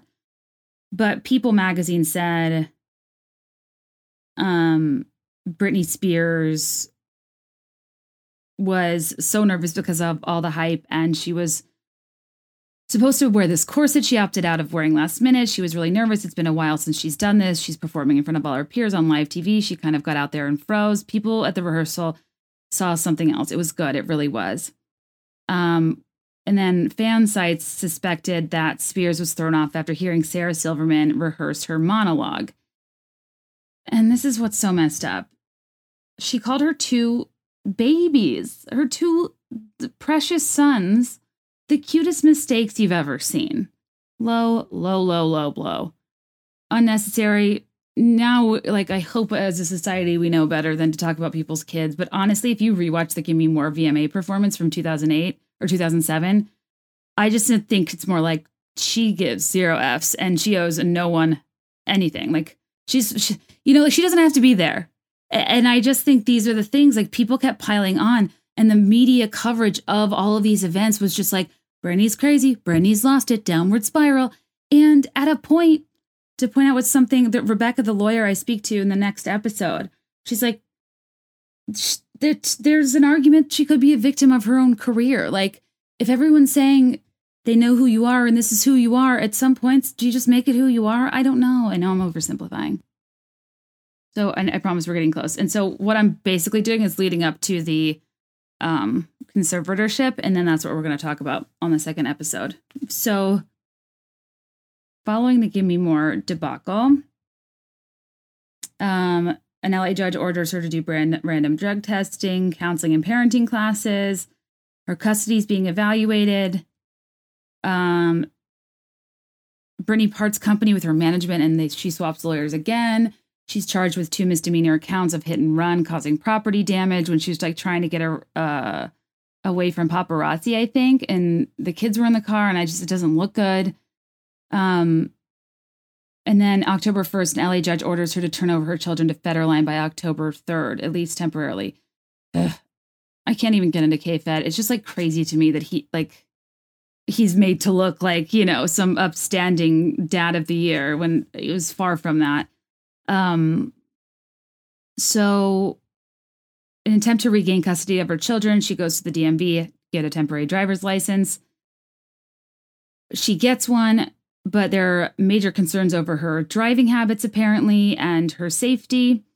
And Britney's former bodyguard soon after files a child abuse claim against the singer under the California Child Abuse and Neglect Reporting Act, and meets with authorities at the Los Angeles County Department of Children and Family Services for 2 hours. The agency launches an investigation onto the complaint. Is he the guy that allegedly did the thing with the hair? Oh no, allegedly on May 17th of that year, she had fired bodyguard Tony Barreto for failing to pick up a hat. He later filed a deposition in her child custody case and claiming to be witness to nudity, drug use, and safety usage involving her children. Okay, to be fair, if he actually did see that and he's a mandated reporter, he had to do that. I'm a mandated reporter because of Big Brothers Big Sisters, and they're like clear on the things like if you see or hear, you're legally obligated to report it for the safety of children. You can't protect the adult, you know, when it involves kids. Other stuff happens. She gets in more car accidents. She officially it's ruled on October 30th. She will not regain custody of her children. Oh, I never even mentioned her album Blackout that comes out during this time. It's a great album, by the way. One that she had very little involvement in writing, but turned out hits and debuted number 1 on the Billboard charts in November. She runs over paparazzo's foot, and she is accused. She tries to get her kids back. She's accused of not following drug testing in November. She runs a red light in November when she does have her kids, makes an illegal turn against oncoming traffic. Her 2 sons are in the car. It's on video. November 16th, she decides she cannot drive the car with her children. And December 5th, court documents reveal child welfare investigators are looking into multiple child abuse and neglect allegations against Spears, and a spokesperson for DCFS says concerns exist about the safety and welfare of the 2 children if they are left with their mother. Okay, this is what people forget, and I feel like is not brought up enough. On December 12th, Britney Spears' 16-year-old sister, Jamie Lynn Spears, announces that she's pregnant. There are haunting theories about not knowing who the father is. This is something I don't know enough about to speak to. I don't think she's ever confirmed Casey Aldridge was the father, and there's some concerns because she was Zoe 101 at the time and loses the job after that. Nickelodeon does not have an outstanding history of treating its child stars well, and there's been a lot of rumors of abuse over the years, from especially as I think Amanda Bynes has talked about, right? I don't know, you guys. It's all very chilling and sad, and like I get like what happens to my sister happens to me, and I think losing custody of her kids, her fame ultimately affecting her sister. And of course, she had the baby and everything worked out fine. But you know that was hectic when it was happening. It's not ideal to be 16 and pregnant when you have a loving partner. Like it's, you know, who knows? I don't know if she did. But I do know from Lynn Spears' book that they tried to like send her off to like a place for troubled girls. And the same people I think managed Jamie Lynn who managed Britney. And like, it's just kind of interesting the reflex to just like send people off who aren't doing what you want them to do, you know, instead of like trying to work through it. And then Lynn kept her at the last minute, which thank God. It's Lynn Spears always seemed great to me. And I know she isn't, and like we can't trust showbiz parents sometimes, but I always hated feeling like she didn't have Britney's best interest because I think she looks a lot like Jessica Simpson's mom. And Jessica Simpson's mom, I think, has really appeared to always have her back. I mean, she like runs her $1 billion empire. God bless.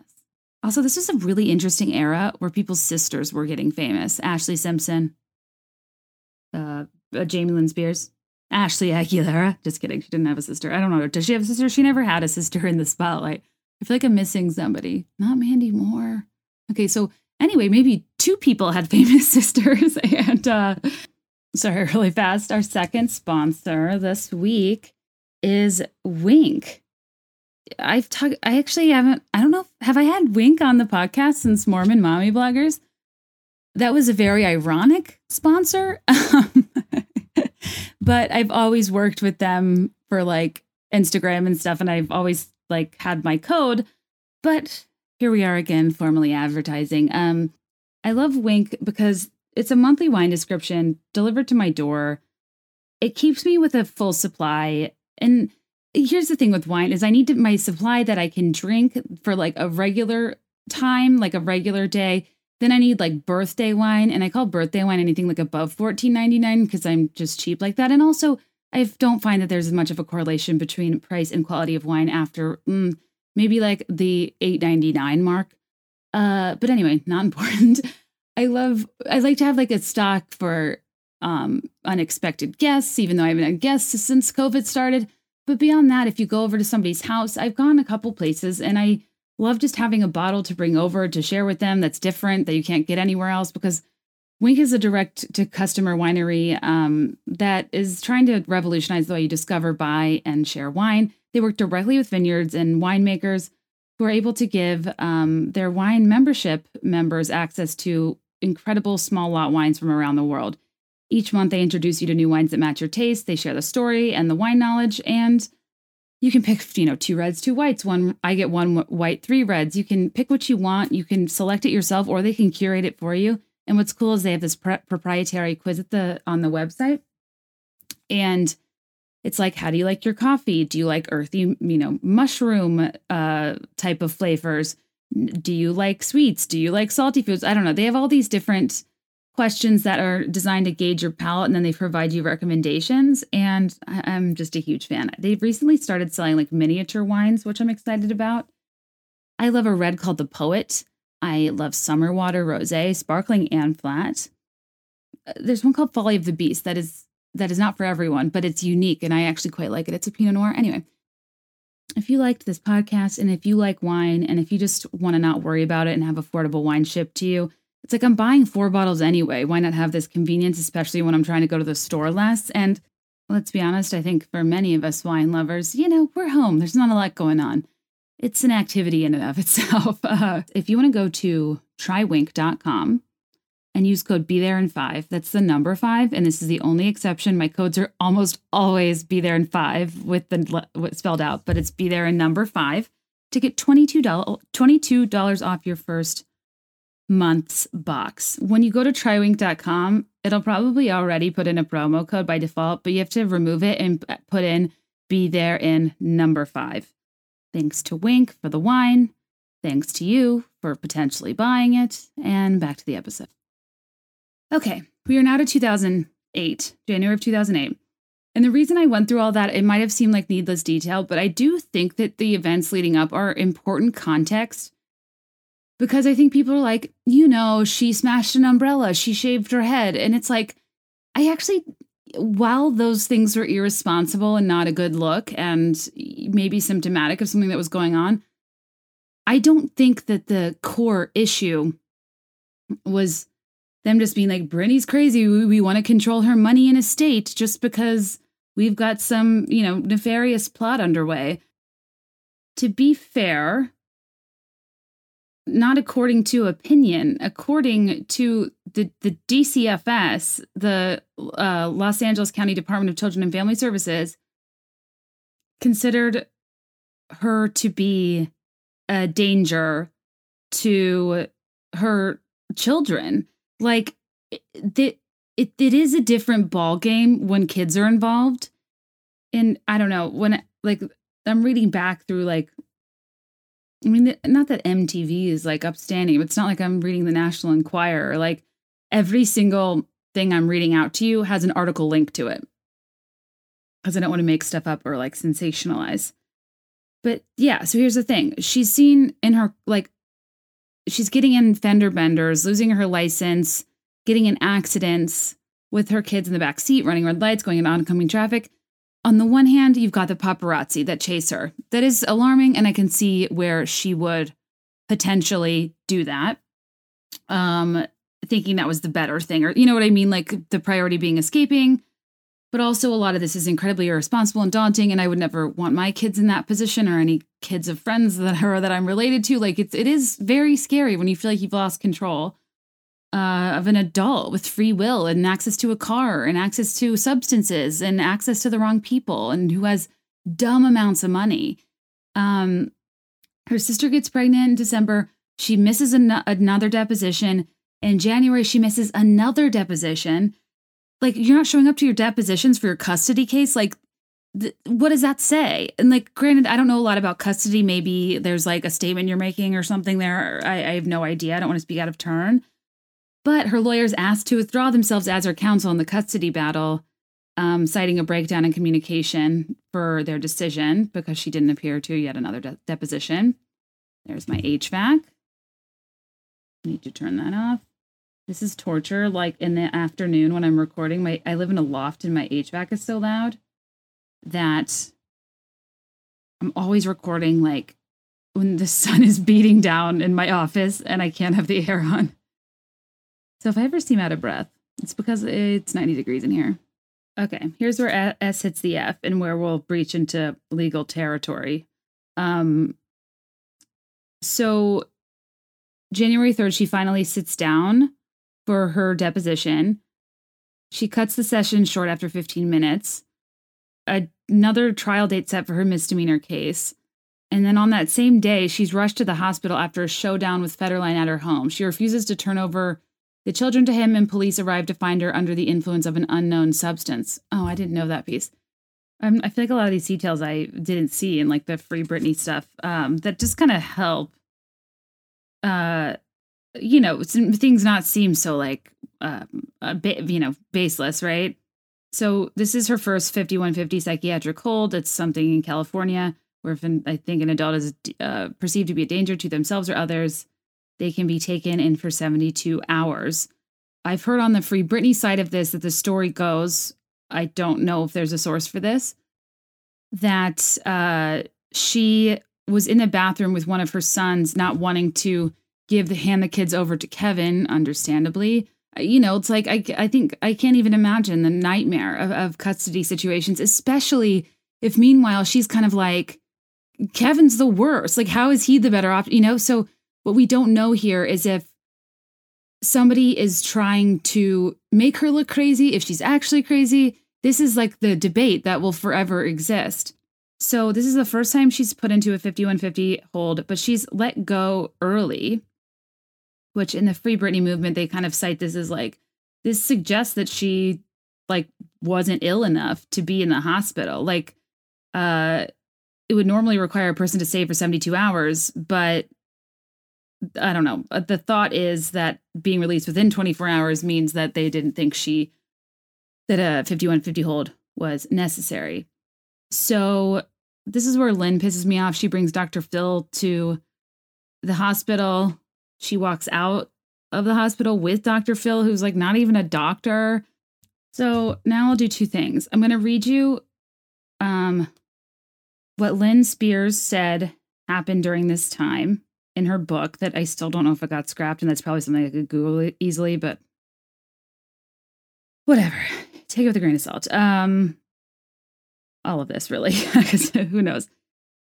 But Lynn basically says, this was a life or death situation, and I prayed without stopping for another opening. Quiet plans had been underway for 6 weeks for Jamie to petition the court for temporary conservatorship of Britney, but it seemed like an impossible dream at that point, with Sam still so entrenched in her life. So Britney's mom is calling out Sam Lutfi, who also, anyways, sorry, I'm getting ahead of myself. But remember I said earlier, I think a bigger cause for the conservatorship is being susceptible to undue influence.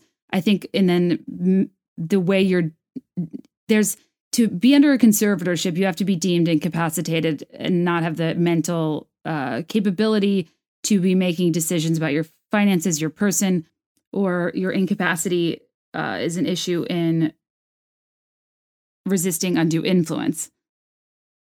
I think that Sam Lutfi was such a problem, and there's actually a paparazzi video, an alarming one, the day before her second 5150. She has brown hair. She's talking in a British accent. She screams at Sam in front of the paparazzi to let her drive. He lets her drive. They follow her later that day. She puts on a pink wig, goes into a 7-Eleven, gets a 24-pack of Red Bull. Anyway, so I think like they just lost control. I don't know how involved Sam was. People say Sam was drugging her, allegedly. I don't know if there's any proof of that. But she did say the year before, like, I got in with some bad people. It sounds like he's bad people. So does she let him back in to revolt? I don't know. But then Sam's a big spearheader of the Free Britney movement. But I think the Free Britney movement hates Sam. I'm very confused about it. But anyways, I think it's telling that Lynn brings him up specifically as it relates to this period, because I don't really know what goes on between the first and second 5150, other than quiet plans were underway to petition the court for a temporary conservatorship of Britney. I asked the lawyer this later because I'm like, is that not a plot to trap somebody? And she'll tell you what she thinks that actually looks like. Because I was like, that's awful to like plan to trap her and get her in a psychiatric hold. That's like wrong, right? Anyway. To be continued. So she said quiet plans have been underway for 6 weeks for Jamie to petition the court for temporary conservatorship of Brittany, but it seemed like an impossible dream at that point, with Sam still so entrenched in her life. In fact, Jamie was going to file for the conservatorship on January 22nd, 8 days beforehand, but he and his business manager, Lou, the Lou Taylor of it all is a whole different story. I don't know enough about her, but she's talked about a lot in the Free Britney movement. Felt God leading them to wait, fast, and pray, despite the frustration of a phalanx of lawyers. Is that how you say that word, phalanx? I like that. I'm going to use that more often. So basically, Lynn is saying these plans were underway. He wanted to do it earlier. They were looking for an opening, which is kind of like a weird way to put it. I was like, isn't that illegal? I don't know. Long story short, on January 31st, Britney Spears was essentially forced into the hospital, planned ahead of time. The Free Britney Twitter threads say they worked with the LAPD for weeks and organized a motorcade the length of a football field, including 2 helicopters. Which, yeah, that does seem like it's plotted, and that does seem wrong. But I do think people forget how bad things had gotten and how at risk her children were, is my point. My point is that it's not that Britney wasn't mistreated. It's not that she didn't have crazy people controlling her. She clearly had security guards tipping off people. She couldn't trust anybody. So what's she to do? The amount of loss I would feel, I can't imagine. That paired with alleged mental health issues.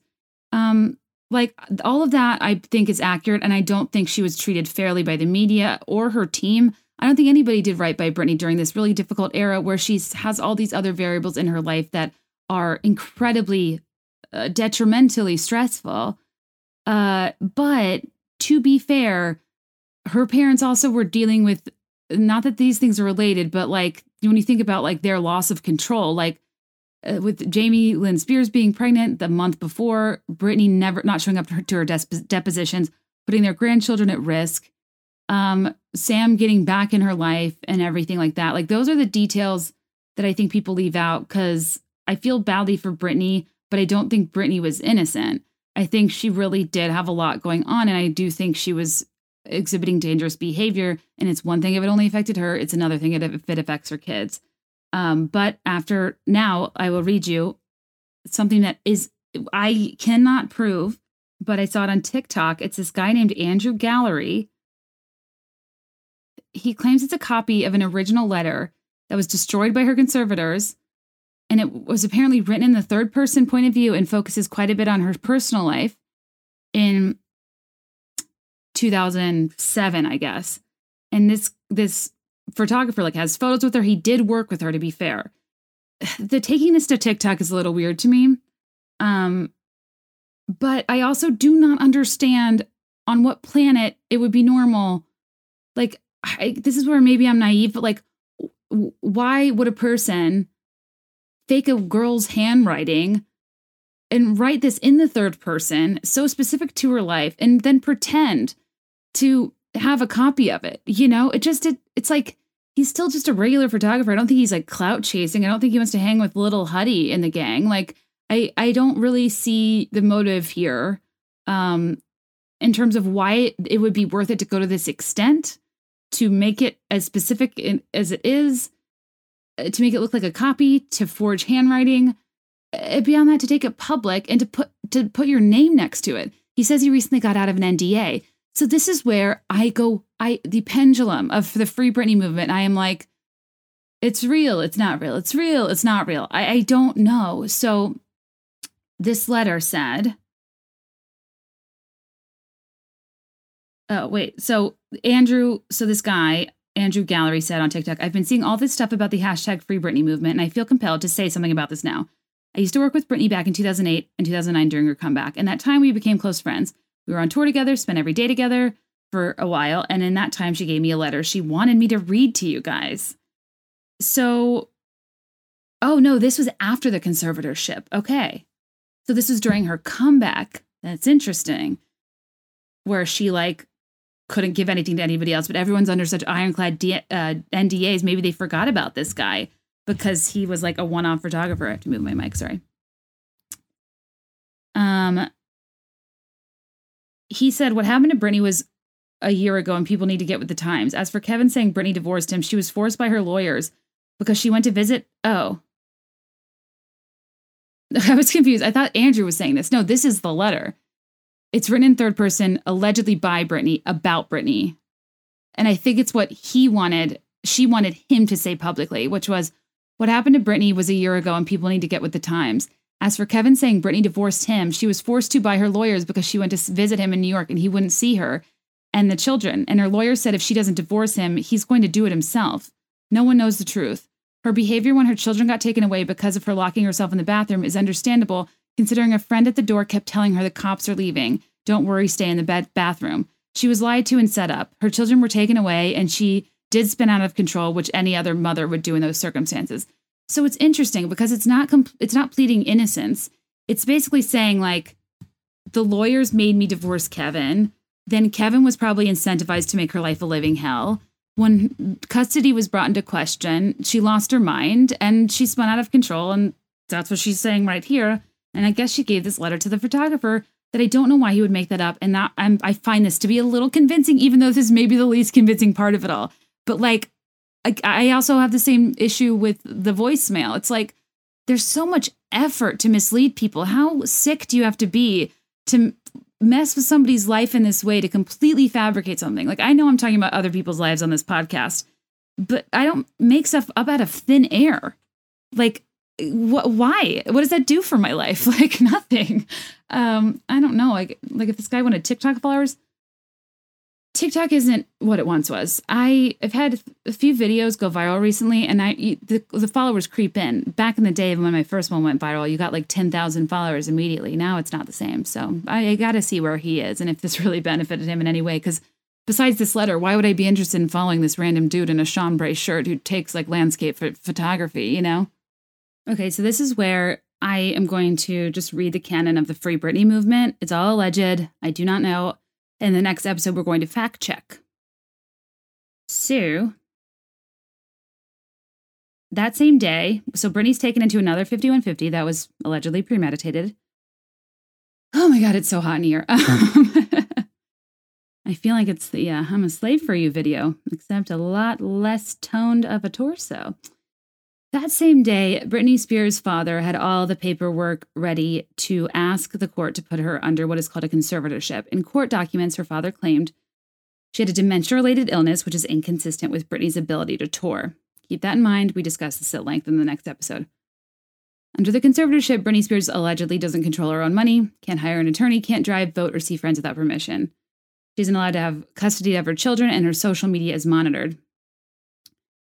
A proposed conservatee is required to be given notice 5 days before a hearing, but Britney's dad petitioned the court to not give notice to Britney. It was granted, meaning Britney was kept unaware that she was being placed under conservatorship. This is where things get murky, and this is where I wanted to sort things out with a lawyer. So I'll read you what the viral post said from like Barstool and Diet Prada and St. Hoax and all these like places that I normally... I was surprised that the post they chose to share because it's so like almost colloquial. Like it's just slightly exaggerated and like there's so many posts that are pretty like factual, but this specific one I just thought was interesting. But I read the rest of it so you can hear the rest of how people portrayed the Britney movement. I said some of this earlier, but I kind of wanted to start setting up like where we are now, then kind of trace it back and then end back to now. And the alleged court documents include one of the reasons why Britney was deemed incapable of hiring her own counsel and being present at her trial, which are two big question marks for me that I feel are so unconstitutional and wrong. When you look at the paperwork and you see that it's basically listed that their fear was that Sam Lutfi, she would tell him about the conservatorship if she knew that it was going on. And my take is that he was a big enough part of why this was even filed, that the judge saw that as good enough reason to leave her out of it because he was so toxic and maybe potentially drugging her or something. Because again, that's what I keep hearing. And his name's right up all the time. Allegedly. I don't know. I'm so annoying. I'm so scared now. But I think that when people are looking at her and they're like, she has mental capacity. Like, what does that mean? You're A, not considering that there's more to it in terms of the undue influence, and B, there are more there. I'm going to read to you the different mental illnesses that comprise a formal lack of capacity, according to the California courts, written by Adam Streisand, who we think is a good guy, apparently, and co-authored by James Spahr, who we think is shady because he came in at the last minute. It's kind of interesting. Hang tight. I'll describe that in the next episode. It'll probably drop tomorrow morning. I don't assume you're going to listen to 4 hours of this tonight. I just need to do some audio processing on it. And yeah, you guys are awesome. I hope this is worth your time. I don't know. I don't even have time to listen back to it. It's one of those things where I tried it so many times and I couldn't speak intellectually or organize it until I felt like I knew as much as I possibly could about it. And I've just felt like I've been reading everything. I've talked to lawyers for almost 3 hours total. It's like, I wish I could skim. I'm not trying to like pat myself on the back. Rather, I'm trying to insult myself because I should have done this earlier. I think there's a density to me in that, like, I'm not high level. Like, I would feel like I was doing something a disservice if I was repeating something somebody else said or kept it too high level. So I have to do my own research if I'm going to call it a formal deep dive. And I appreciate your patience with me. And I know nobody cares about this because Taylor Swift is dropping a surprise album tonight. I don't even know how to like process that. So I'll save my thoughts on that. Obviously, that's extremely exciting, but I got to get this episode up. Don't forget to support ButcherBox, support Wink. I'm going to feature Black-owned businesses in the next episode because it's already recorded. And as always, you can go find any of my codes on BeThereIn5.com under the podcast header, and join patreon.com/BeThereIn5, where I'm sure the bulk of my Taylor Swift content will be. So I can play the songs, and because it's less pressure, because I would hope if you're paying me, you don't hate my content. I can't even tell you how anxiety inducing doing fandom related things is. Between this and like the new album, I'm just going to be like a ball of anxiety. That's okay. That's okay. I love this job. I'm lucky to have this job. And beyond that, I'm so lucky to have you. I hope everyone's hanging in there. The peak of COVID being new is over, but its ramifications are far from gone. I feel for each and every one of you. Everyone's in such unique circumstances, and we all feel like we don't have the right to complain. But, you know, we all are just doing the best we can. Sometimes we can't help but be disappointed. It's tough thinking about Loverfest being this weekend. We were going to do 2 shows, one in LA, one in Boston. The Boston one was like pretty big and sold out. Like, trust me, we all have our things. It's tough to think about. I do commend Taylor Swift for giving us this gift in lieu of Loverfest. I feel like she probably did that on purpose. And I just hope you guys are all taking really, really, really good care of yourselves, because don't let just because you're used to this new way of living doesn't mean you have to embrace it wholeheartedly. You know, I do think the toxic positivity is real, and everybody like wanting silver linings in 2020 to turn a corner, and like maybe it will, but if not, like I've said before, one of my favorite quotes in a book called The Artist's Way is expect nothing, live frugally on surprise. And that is what I plan on doing for eternity. Now that we've all just experienced such unpredictability, you know, really makes you think about how to move forward. But love you. Thank you. Come back for part 2. As always, let me know your thoughts and I will let you know mine. I'll be there in 5. I swear.